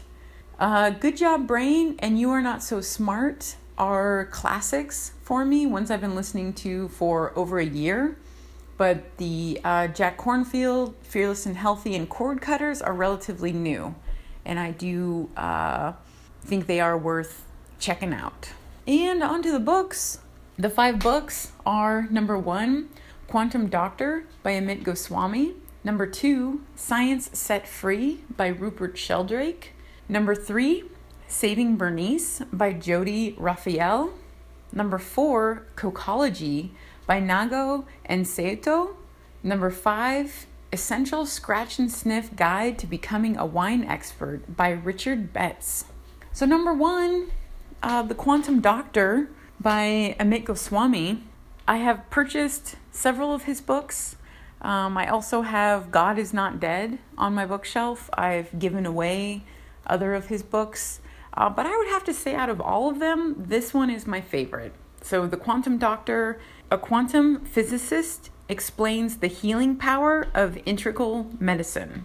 So my take on it is Dr. Goswami explains what's going on in the body in terms of health and healing through chakras and a holistic approach. So taking in the whole body rather than where modern medicine is a bit more of an acute focus. So it focuses on one complication and fixes it rather than looking at the whole self. Also, it was through Amit Goswami where I first learned about chakras and the associations and powers they have. I also like how this book essentially talks about how if a person is stressed out and mentally unwell, it greatly increases physical complications. So dis-ease, being not at ease. And I think that's something that is known, being a human. But for me, it's nice to be reminded of it. It's nice to dive into literature of someone who has an educated and compassionate perspective. Also, Dr. Amit Goswami's online class through Glidewing is going to start February 13th. I'm very excited about it, and I do hope there will be some listeners in the class. Amit Goswami is a bit like Yoda to me. Just in one sentence, he can say something profound that will take me months to ponder and figure out. I do encourage folks to jump on an opportunity to learn about aspects of being human from a quantum physicist through layman's terms. But if the class isn't going to work out, perhaps check out the book, The Quantum Doctor. Number 2, Science Set Free by Rupert Sheldrake. 10 Paths to New Discovery. What I like about this book and Rupert Sheldrake in general is that he speaks about paradigm shifts. He breaks the norms and is willing to go against what society says is true. And that takes guts and tenacity. And there are a few theories he proposed which blew my mind. Abstract thought in ways that I had not thought of, and I like that. For me, it's soothing for me to have my mind blown and to be confused and to question my dogmas and stigmas. Some of the issues that he speaks about is the total amount of matter and energy always the same? Is matter unconscious? Are memories stored as material traces? Are minds confined to brains? Is mechanistic medicine the only kind that really works? And he also goes over the 10 dogmas of modern science. I think this is a great book for people who want to reprogram their minds on what science is. I think sometimes what is taught in elementary school, high schools, and college is a bit outdated. So if somebody wants to reboot their scientific mind and challenge themselves with potential paradigm shifts, to check out Science Set Free by Rupert Sheldrake. And number 3, Saving Bernice by Jody Raphael. This was a assigned reading for a criminal justice class at Washington State University with Dr. Lutz. And she was the first person to propose to me the difference between woman and girl. When she stated that's one of the problems in society is a muddy line between what is a woman and a girl, I didn't really believe her. I just thought, it doesn't matter. But then I gave it a second thought, and I read this book, Saving Bernice, and explored through her eyes the differences between girls and women. And I was profoundly changed. So thank you to Dr. Lutz over at Washington State University. I do feel as though she is one of the professors who teaches with compassion. And this book, Saving Bernice, helped me to better understand teenage motherhood and the complications many women face who are just forgotten among society. And there's some rough parts in the book. And for me, it was a very emotional read. It's essentially a case study for one woman and over a couple years of her life. So it's a mix between Bernice's individual experience and then statistical data and other types of information. And what really struck me is how intelligent Bernice is. The profound conclusions she came to, yet she was stuck in a tough life, getting dealt a tough hand, yet she remained so strong on the inside. So I do recommend this book, Saving Bernice by Jody Raphael. And a bit of a fun book. A friend gave me this book, probably 15 years ago. And we used to sit around and play. So this book is more of a game.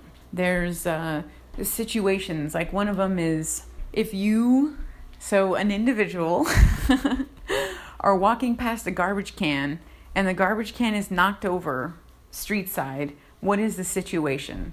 Is it empty?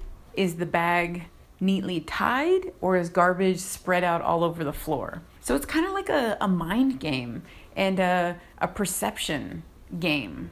And I enjoy playing this game with friends and talking about our different perspectives.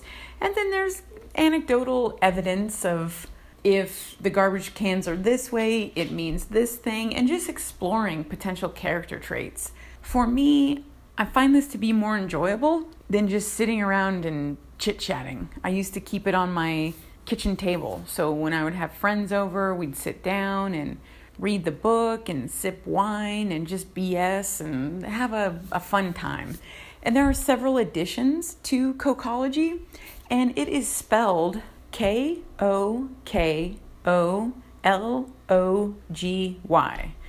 The Game of Self-Discovery. So this is a little fun one, and it's fun to do alone too. Sometimes if I just need a little break from life, I'll flip through and randomly pick a section, and then it alters my thinking and evolves my thought, usually from perhaps negative thinking. So it's a neat little book, Cocology by Naigo and Sato. Number 5, Essential Scratch and Sniff Guide to Becoming a Wine Expert.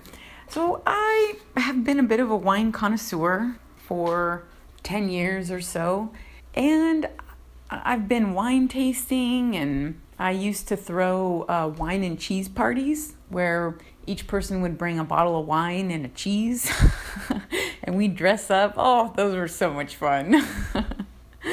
But I didn't understand the fundamentals of wine and really the different kinds, even what kind I liked. This book is beautifully written. It's simplified, and the scratch and sniff component adds a bit of fun to it. It explains the different types of barrels that the wine is in, and then the spectrum of reds and whites, the different colors, what they taste like. And also in the back, there's the whole wine world.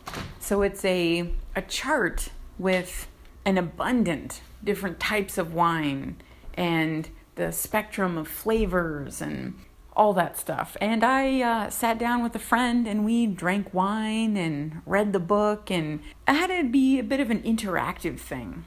So I would say the last 2 books, Cocology and Essential Scratch and Sniff Guide to Becoming a Wine Expert, are interactive books, where the first 3 are more of thinking books, self-exploration books. So exploring the self and then exploring wine and perspectives with others. The 5 books are Quantum Doctor by Amit Goswami, Science Set Free by Rupert Sheldrake, Saving Bernice by Jody Raphael, Cocology by Naigo and Sato. Number 5, Essential Scratch and Sniff Guide to Becoming a Wine Expert. Those are our cultural snippets for today, the 5 podcasts and 5 books. Ah yes, Mustachio reminds me we will be having a 3H2 Chiefs game day.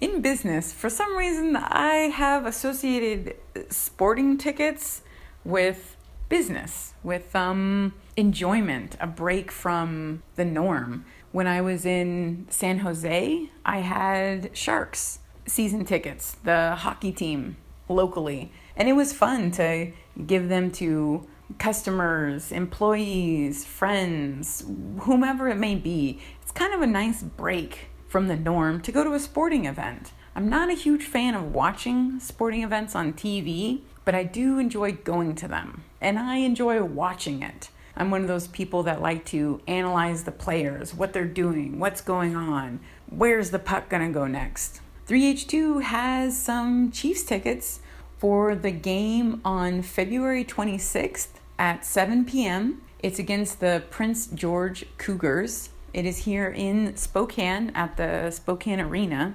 And we have 10 seats as of now. And we would like to get some of the local folk together. Perhaps somebody listening to this found a business card on a corkboard somewhere. I placed them in random spots. Or perhaps a casual meeting. I speak to strangers all the time and hand out my card.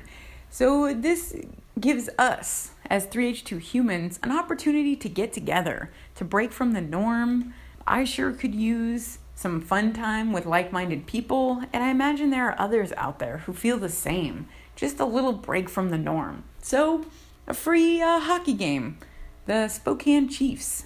And we'll probably meet up perhaps at the Viking beforehand and then head over to the game. So send an email to 3h2humans@gmail.com and just put Chiefs game in the subject line. So the first 10 people, let's go. Let's go have fun, meet new people, and experience something new. And the season's almost over. There's a couple more games. And even if the tickets aren't from me, people decide last minute to go on their own or whatnot, shoot me an email.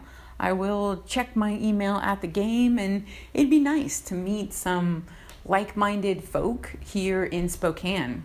And it could offer people something to look forward to. That's one of the things I like to do, is have goals to say, all right, by this date, I'm going to have these certain things accomplished. Perhaps use that as a goal and let me know the goal.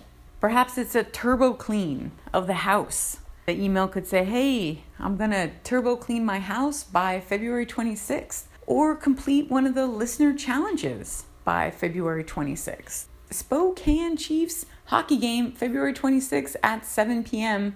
It's a Friday here in Spokane. It'd be great to do like a little meet and greet with some fellow 3H2 humans. All right, that's about it for that. And we are going to skip a story time, because I do imagine there will be a little bit of story time within the 10 list. Because this 10 list is based off of my experience with Avista and past experiences speaking with the city council. And I have worked a handful of customer service jobs. I worked at an educational children's toy store. I also bartended, so I've tackled customer service with children and their parents, as well as grown-up children at the bar, and how those are very different and require different types of reads.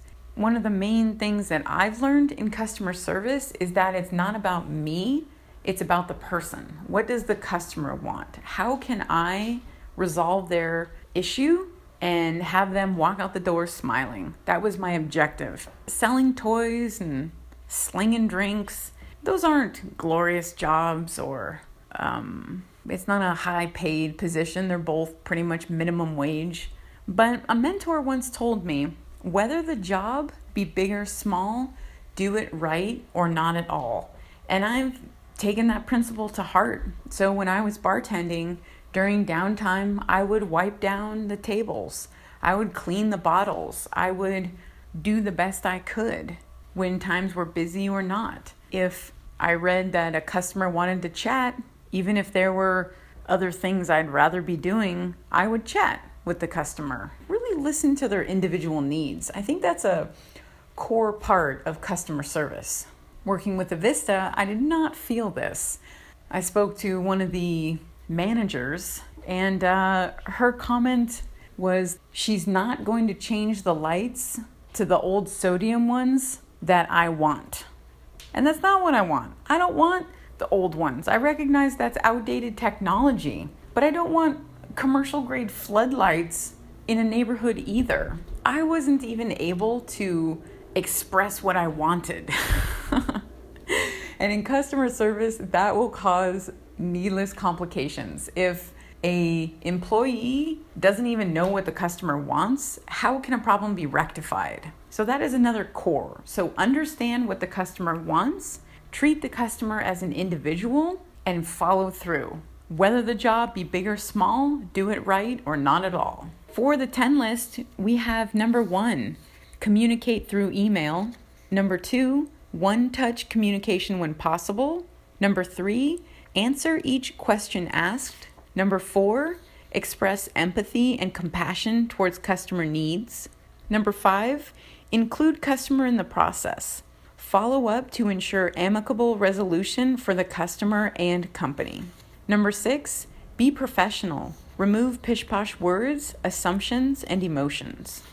Number 7, explore definitions and duties of morals, ethics, and legality. Compare and contrast. Number 8, minimize chit-chat and fluff. Number 9, organize information through a relevant subject line. Create templates and number questions. And number 10, treat foot soldiers with respect. Escalate an issue before emotions rise. So that is the 10 list. Go ahead, go over the typed section for each. So number 1, communicate through email.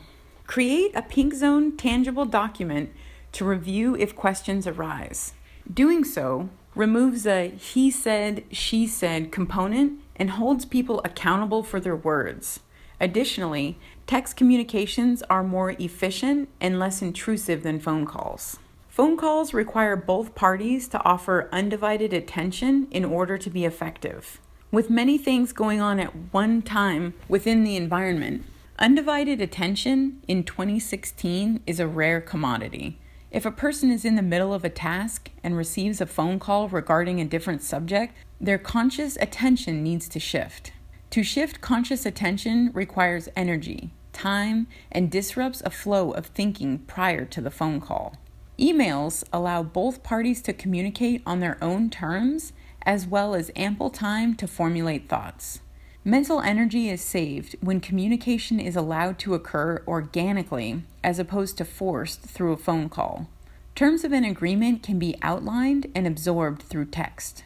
Memory is faulty. Words are concrete. Most problems do not require immediate attention. If a response takes a few hours or a day and is well thought out, the customer will be better served than if a disorganized phone call were offered as a solution. Research complications on an individual basis until complete. Once complete, check emails for new inquiries. Batch emails as opposed to read them as they arrive.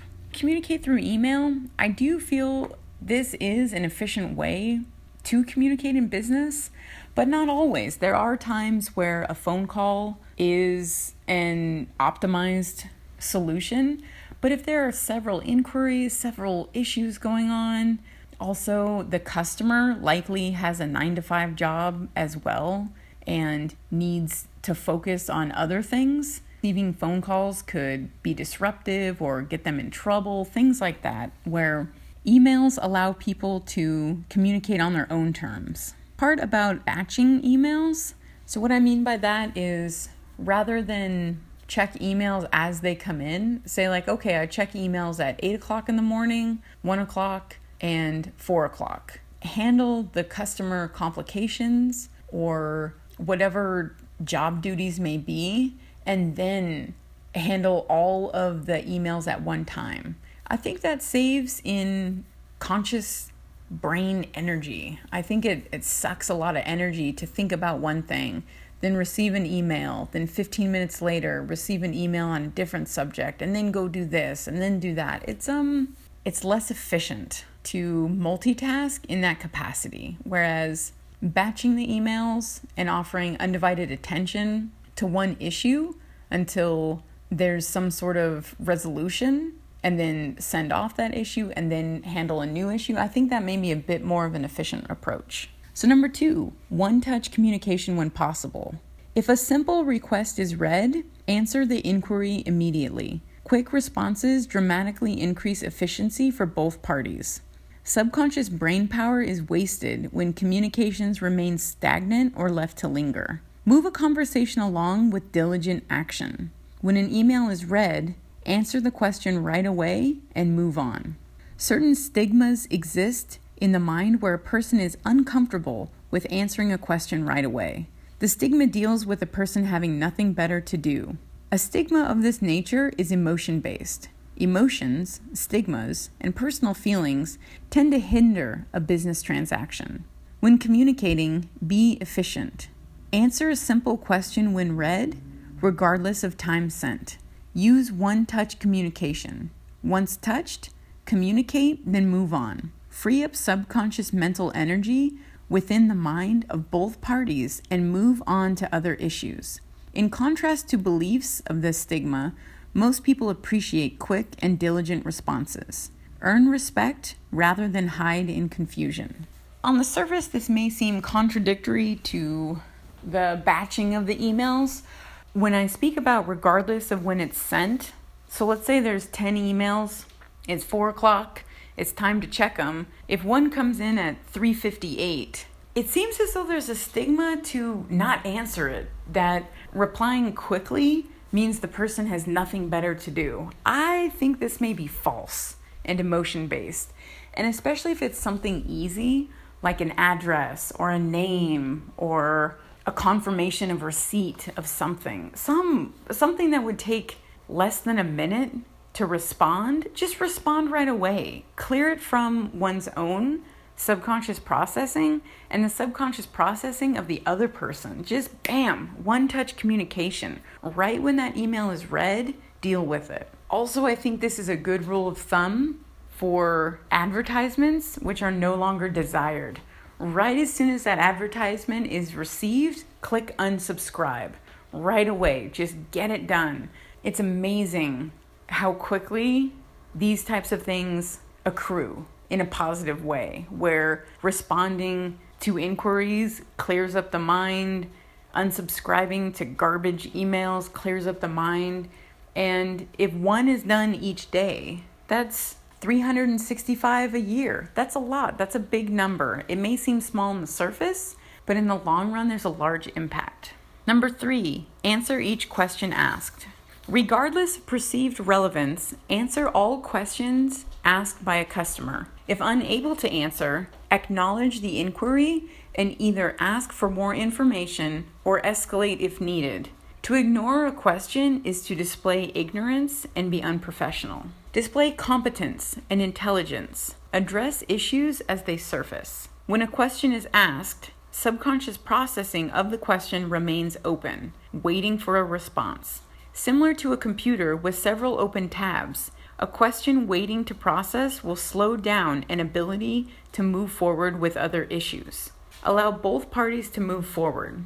Address questions when asked. As the old saying goes, work smarter, not harder. Be smart. Answer a question when asked. Take preventative measures and extinguish coals of an issue before it becomes a fire.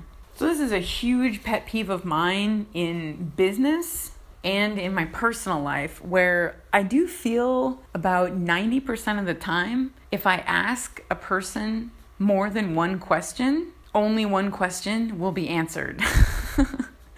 This drives me crazy. I think sometimes the person answers it in their head and thinks that's enough, or doesn't know the answer, or I don't know what. I think there's an infinite amount of reasons why people don't answer questions, but I consider this to be inconsiderate on a personal level and unprofessional when conducting business. So regardless of how ridiculous a question may seem or how complicated, so that whole continuum of simple and complex, at least address the issue. Say, hey, I don't know the address to the building, but I will look into it, or whatever it may be. Let the other person know that the question was ingested and is being contemplated and a resolution is likely. Just ignoring questions, ignoring emails, all that, I think that's childish and disrespectful and unprofessional. So Mustachio points out, I'm following my word where on the Pish Posh feedback, some of those questions I felt were absolutely ridiculous, but I addressed them anyway, such as the word wasn't removed, and then I explained what remove is. Sometimes there's things beyond the surface that are unknown, and I've found in life it's best just to address them, clear my subconscious processing, clear their subconscious processing, and then move on. Easy peasy. Number 4, express empathy and compassion towards customer needs. Put oneself in the customer's shoes. How would the situation feel if it were experienced firsthand? Focus on solving concerns with compassion by offering attention to their needs. Minimize mindless chit-chat and fluff. During a time of customer distress, remain focused on resolving their issue rather than chatting about irrelevant nonsense. Inquire with, tell me more. Be conscious to remove assumptions. Treat each customer as an individual with an individual thought process. Customers with a similar problem will likely desire a different solution. One size does not fit all when addressing human needs. As an employee, take the high ground if a customer becomes emotional. Have empathy for the customer as they are likely in a stressful situation seeking professional assistance. Be professional. Life is frustrating at times. The company representative is being paid for their service whereas the customer is likely losing money through time lost investigating a problem. Have compassion towards customer needs. Humans are a species which rely on one another for survival. Become a positive link in a chain of survival. Be a 3H2 human. Focus with a perspective of health, happiness, and a humble perspective. When possible, lend a helping hand to a fellow human, brother or sister. Express empathy towards customer needs. So that's expressing empathy and compassion towards a customer. Many times I feel as though I'm inconveniencing a customer service rep. And this is strange considering that's their job. It's an occupation of this person to do this, to recognize the customer doesn't want to call and complain and investigate either. Just have some compassion and empathy. Put oneself in the customer's shoes. I think that moves things along in a more productive manner.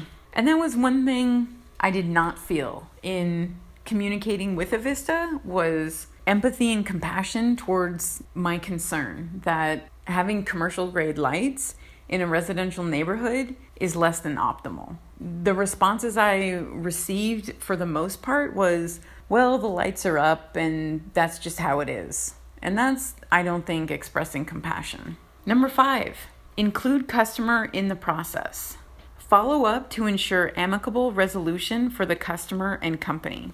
When a customer understands the why and how component behind business decisions, an amicable resolution is likely to result. Explain why the business operates as it does and how it plans to reach a resolution. Satiate an inherent desire within a customer to be included in a process to rectify a particular grievance. Provide an outline of the process from inquiry to completion. What is an intended course of action? To answer a question before it is asked is to prevent the mind from wandering in a negative emotional direction. Email an outline of anticipated steps and time frame. Explain the process with simplified and direct vocabulary first as an overview before going into specific detail. Start narrow, then expand.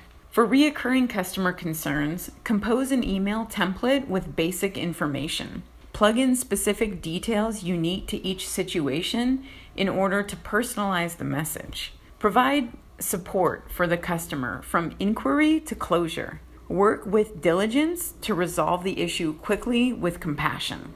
So this one, include a customer in the process. Follow up to ensure amicable resolution for the customer and the company. So Avista changed the light by my house, but didn't tell me. Didn't say, hey, on such and such day, we're going to go out. This is what's going on. This is why we're doing what's happening. I had no idea. And the light appeared to be as bright as the original. I brought this up to the manager. I said, hey, when is the light going to be changed? And she said, oh, it's already changed.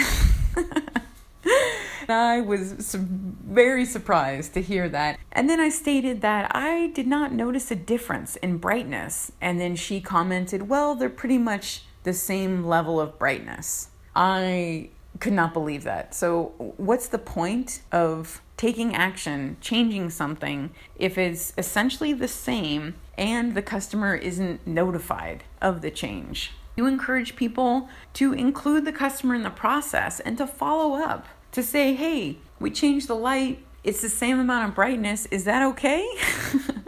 Can we wrap up this issue?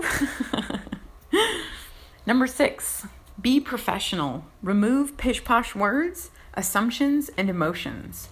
Be a conscious communicator. Offer conscious awareness towards differences between objective, pink zone, and subjective, yellow zone information. For example, to comment the temperature outside is 45 degrees is to be objective, pink zone. This response can be understood by others who lack specific background knowledge of the topic discussed. In contrast, to comment the temperature outside is cold is to be subjective, yellow zone. Cold varies from person to person and is not easily understood by an outside party. Speak in the pink zone. Remove pish-posh words. Words such as actually, obviously, and a misuse of you can nudge a conversation in a negative direction. Speak from the I perspective and relate to the customer what can be done as opposed to what cannot. Be professional. Remove assumptions and emotions. The customer service employee represents a company and is being paid for their specific knowledge. Assumptions and emotions hinder progress towards an objective when conducting business. When speaking with a customer, remain within the scope of one's specialty. Emotions and assumptions tend to creep into a conversation when a person is posed with unexpected questions. Questions which challenge assumptions and require abstract thought are uncomfortable for many people. Be mindful of this inherent human trait. Learn behavior cues which arise during uncomfortable situations. Email communication allows a customer service rep to formulate words with conscious awareness and avoid outbursts of emotion. On the other hand, a customer is offered more freedom to become emotional and speak with assumptions. The customer is expressing a concern. Their daily activities are disrupted through a need to contact customer service. The inconvenience is likely going to cause distress and a clouded mindset. Humans tend to mimic other humans. As a professional, take the high ground. Lift a customer up. Remove assumptions and emotions. Lead a conversation with compassion. Lead a conversation towards the pink zone. Customers will sometimes vary greatly and other times slightly. Be mindful of treating each person with a unique mindset, as each person is truly unique. Use intelligence when conducting information transfer.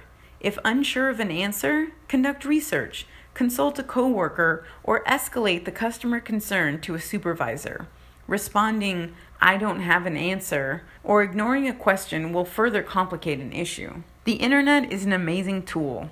Oftentimes, a customer is more knowledgeable than the company representative. Treat a customer with respect. Give them the benefit of doubt. Gauge a customer's knowledge base before leading the conversation. Know which way to lead to avoid leading the ship ashore.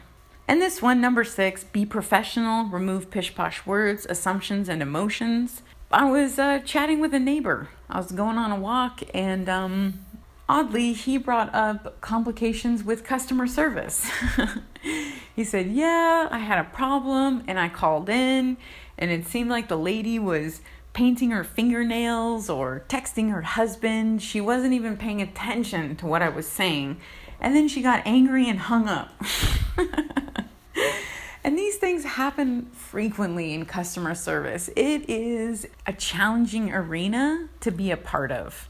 And I recognize that, and I think most humans do. Being professional, removing pish-posh words, assumptions, and emotions will help maintain a productive, positive conversation.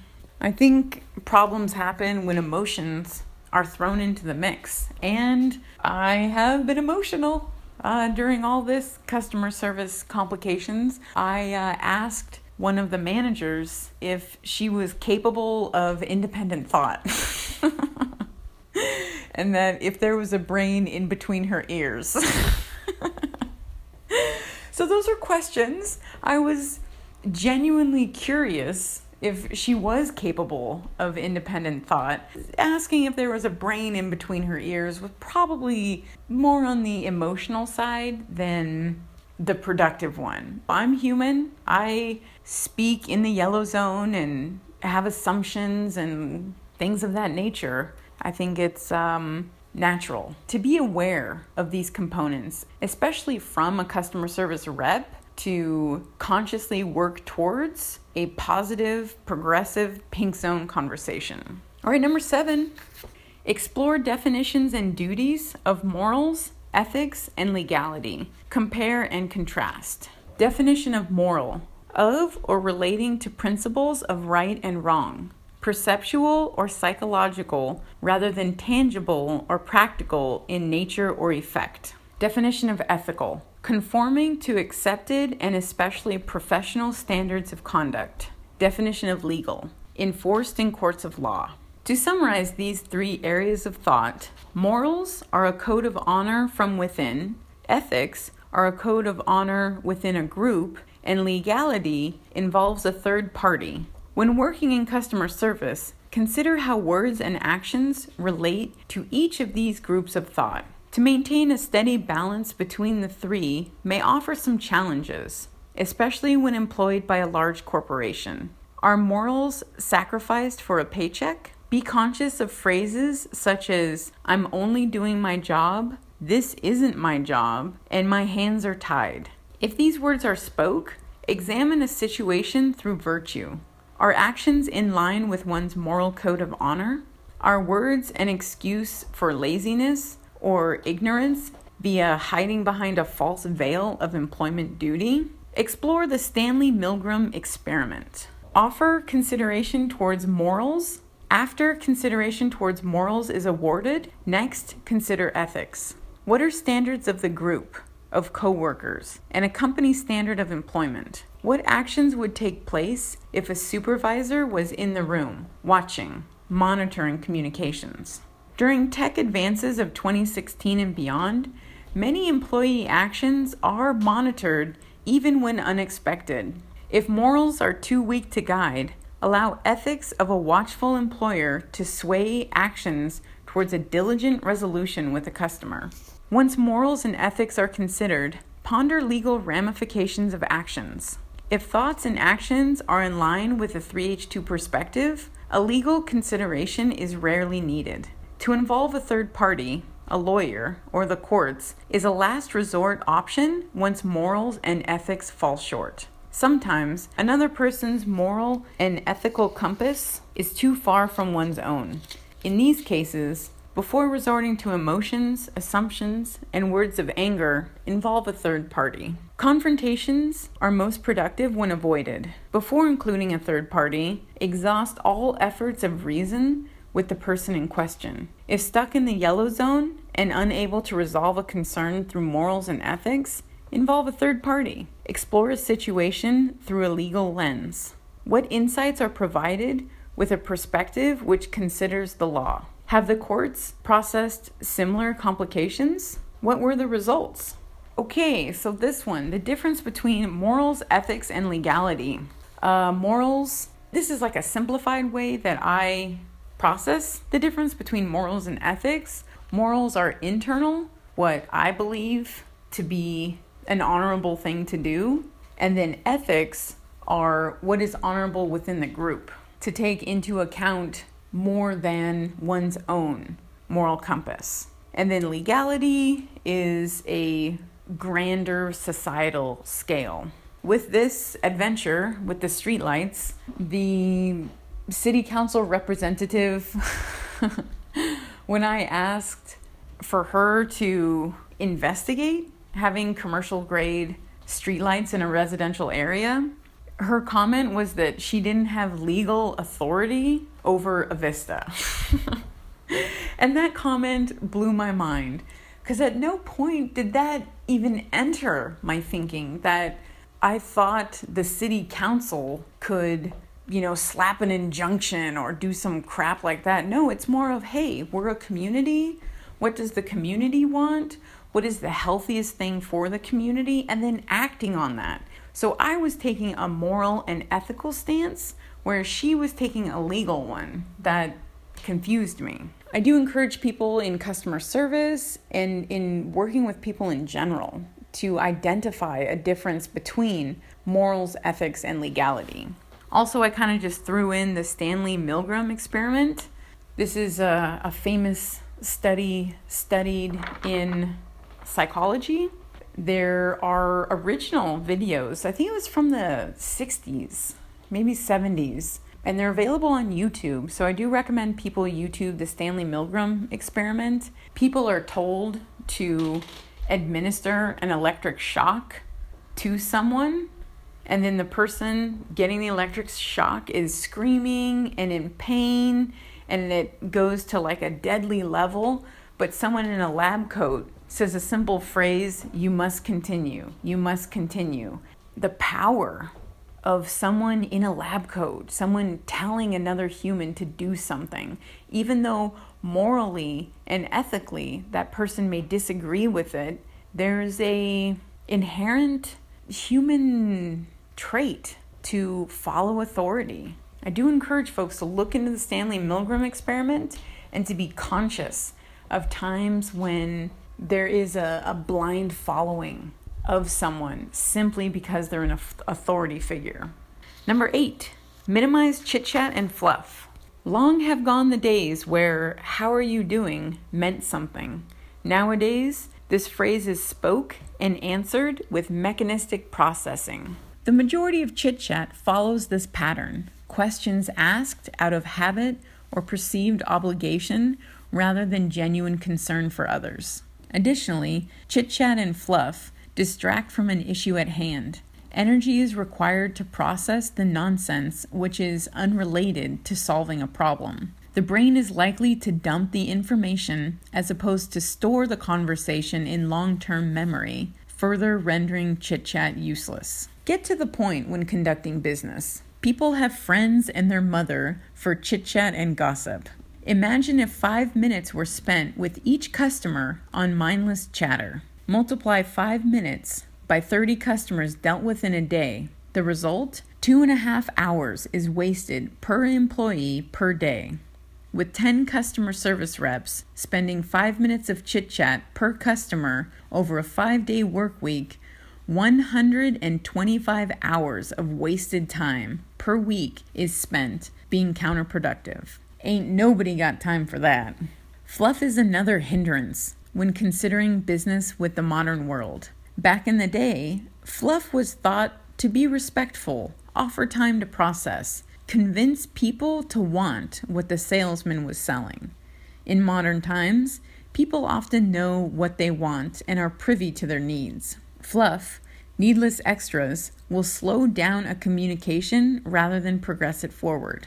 Similar to the example above, fluff wastes time and mental energy.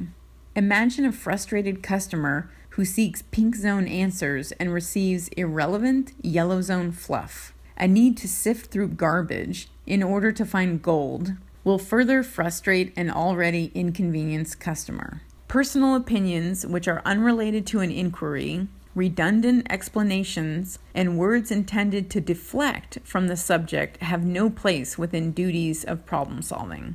Tap into a moral code. How would these tactics feel on the receiving end? Follow the golden rule and treat others as though actions were directed towards oneself. Be concise and digestible with a point. Be a conscious communicator. Solve a problem to the satisfaction of the customer and move on. Minimize chit-chat and fluff. Speak with compassion in the pink zone. So number 8, minimize chit-chat and fluff. This one drives me crazy. In recent communications and in overall, it seems the majority of time spent is on, hey, how are you doing? Oh, what's this? Oh, blah, blah. When my mind is focused on solving a problem, that's what I want to talk about. I want to talk about solving the problem. And how am I doing? I'm confused. I want to get things done. That's how I'm doing. I'm not fine or good or okay or well or any of those robotic responses. It's that's what I think chit-chat and fluff is. They're just robotic responses that back in the day meant something. When someone asked, how are you doing? They meant it. And if the person wasn't doing all right, if their fence fell over and their cattle got loose, people would help. Some action would take place. Now it's a completely different animal. And I do encourage people to really minimize chit-chat and fluff. Number 9, organize information through a relevant subject line, create templates, and number questions. Organization is optimized on an individual basis. Experiment through trial and error. Find out what works and put it into practice, as well as discard systems and strategies which hinder progress. Ask coworkers and friends what works for them. Research cutting-edge strategies for productivity today, as yesterday's strategies are best left in yesterday. File emails by recipient, subject, or another category of choice. Choose a relevant subject line. If an email thread was started by another with something ambiguous such as hello or a question, change the subject line or start a new thread of emails. If a thread becomes confusingly long or a subject of discussion changes, start a new thread. Notes and thoughts may be clear today, but project into the future. If a subject requires attention in a few months, organize subject lines and short email threads will save time down the road. Create templates for commonly asked questions in order to save time and energy. If the same basic information is typed a few times, copy and paste the information into a Word document. Save similar subjects and concerns into folders for future use. Optimize templates. Spend time through meticulous, conscious word formulation once, then benefit from numerous pink zone communications in the future. Add a personal note at the beginning and end to minimize a robotic feel to templated communications. As discussed earlier, answer all questions asked. When questions are posed in paragraph form, human attention is often directed towards one particular question, leaving the rest unanswered. To increase the likelihood of an answer to each question, number the questions. Be direct as possible and separate each question with a space in between. At the end of the email, use a closer with something which summarizes how many questions there are. For example, I request attention towards the 4 questions in this email. There is a fine line between repetition and redundancy. Use repetition without redundancy. So that's number 9, organize information through a relevant subject line, create templates, and number questions. These have been helpful business strategies for me when I worked in corporate customer service. Also with 3H2, having multiple similar inquiries, hiring a web designer and an editor. Instead of retyping the same thing over and over, I created a template. And I think straight up templates are a bit robotic, and that it's important to put individual touch on each email. Also to number questions. I don't fully understand it, but that phenomena of if I ask more than one question, there's a 95% chance only one question will get answered. But when I number them and then ask, hey, may I have an answer to these 4 questions, it seems to work out much better. Number 10, treat foot soldiers with respect. Escalate an issue before emotions rise. This one is more for the customer than the customer service representative. As a customer, be mindful of a person's position within a company. Is the employee a manager or a foot soldier? Does the person have authority to rectify a concern? Most people desire to earn an honest wage, work their way up from the bottom to top. Befriend those on the bottom. Learn how a business works from the ground up. The foot soldiers are the heart of a business. If information is desired, accurate information, go to the source. Examine actions and duties of the day-to-day worker in the field. Have respect for the messenger. Understand the scope of a person's job before expressing a concern to them. Learn as much information as possible through their perspective before escalating an issue. As a customer, treat a complication as if it were a staircase, one step at a time, slowly reaching the top. So on this one, for this particular issue with the streetlights, both of the managers at Avista that I spoke with live in country homes away from streetlights. They get to sleep without a commercial grade floodlight shining on their house. And they can go for a walk at night without wearing sunglasses in their neighborhood. And I think that's a complication with corporate business structures where the high-ups are far removed from the foot soldiers, from the customers, from the people who experience a complication. And that goes back to the empathy. I felt like there was very little empathy for my situation because the people who approve installation of the lights don't have them near their homes. And I think it's important to look at things from varied perspectives and to think of the people who are affected by some sort of product as well as the foot soldiers who install them. I spoke with two gentlemen who modified the streetlight, and one of the guys showed me the differences between the lights, explained the wattage, explained what was going on. I received more information from the foot soldier than I did from two managers who run these projects. And that blows my mind.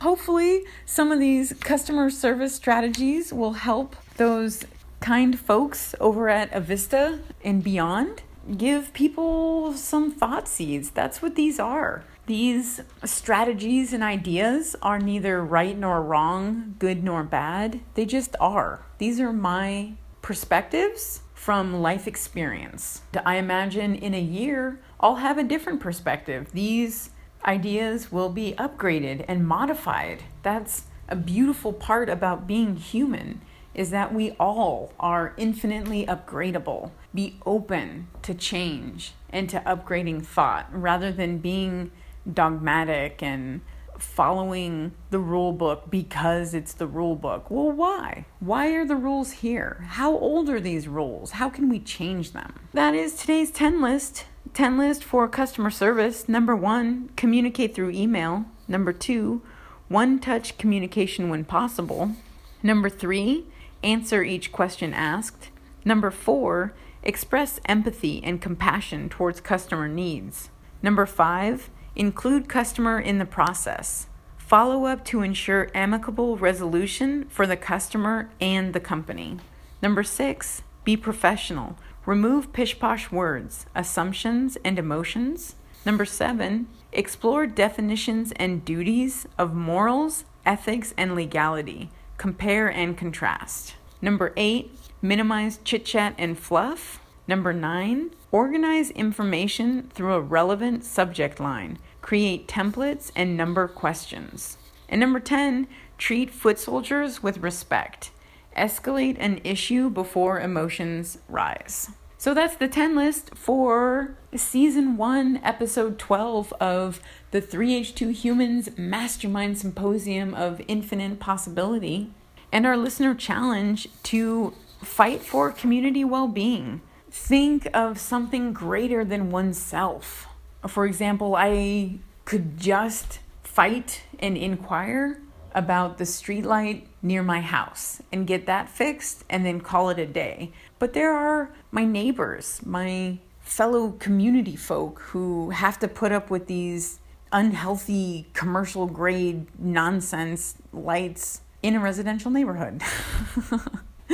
Put in and managed by people who do not have them by their homes. That's what I would like to do, is say, hey, if these lights are so great, put one next to your house. And I am very confident that neither one of the managers would do that, because I imagine they like looking at the stars in the sky and enjoy calming effects of moonlight and darkness during nighttime. All y'all 3H2 humans out there, fight for community well-being. Be a part of something bigger than oneself.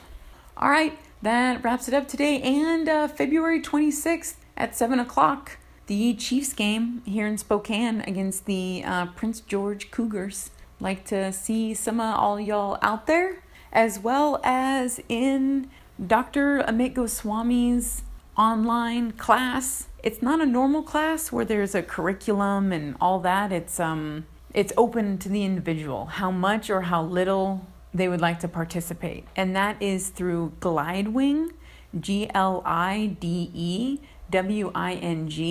Also on that site are other authors and spiritual leaders, people who want to change paradigms and fight for community well-being. Who knows? Maybe a favorite author is on there. So I do encourage folks to check that out. All right, Mustachio and I would like to wish everyone health, happiness, and a humble perspective. Diligence today equals a thriving community tomorrow. Enjoy.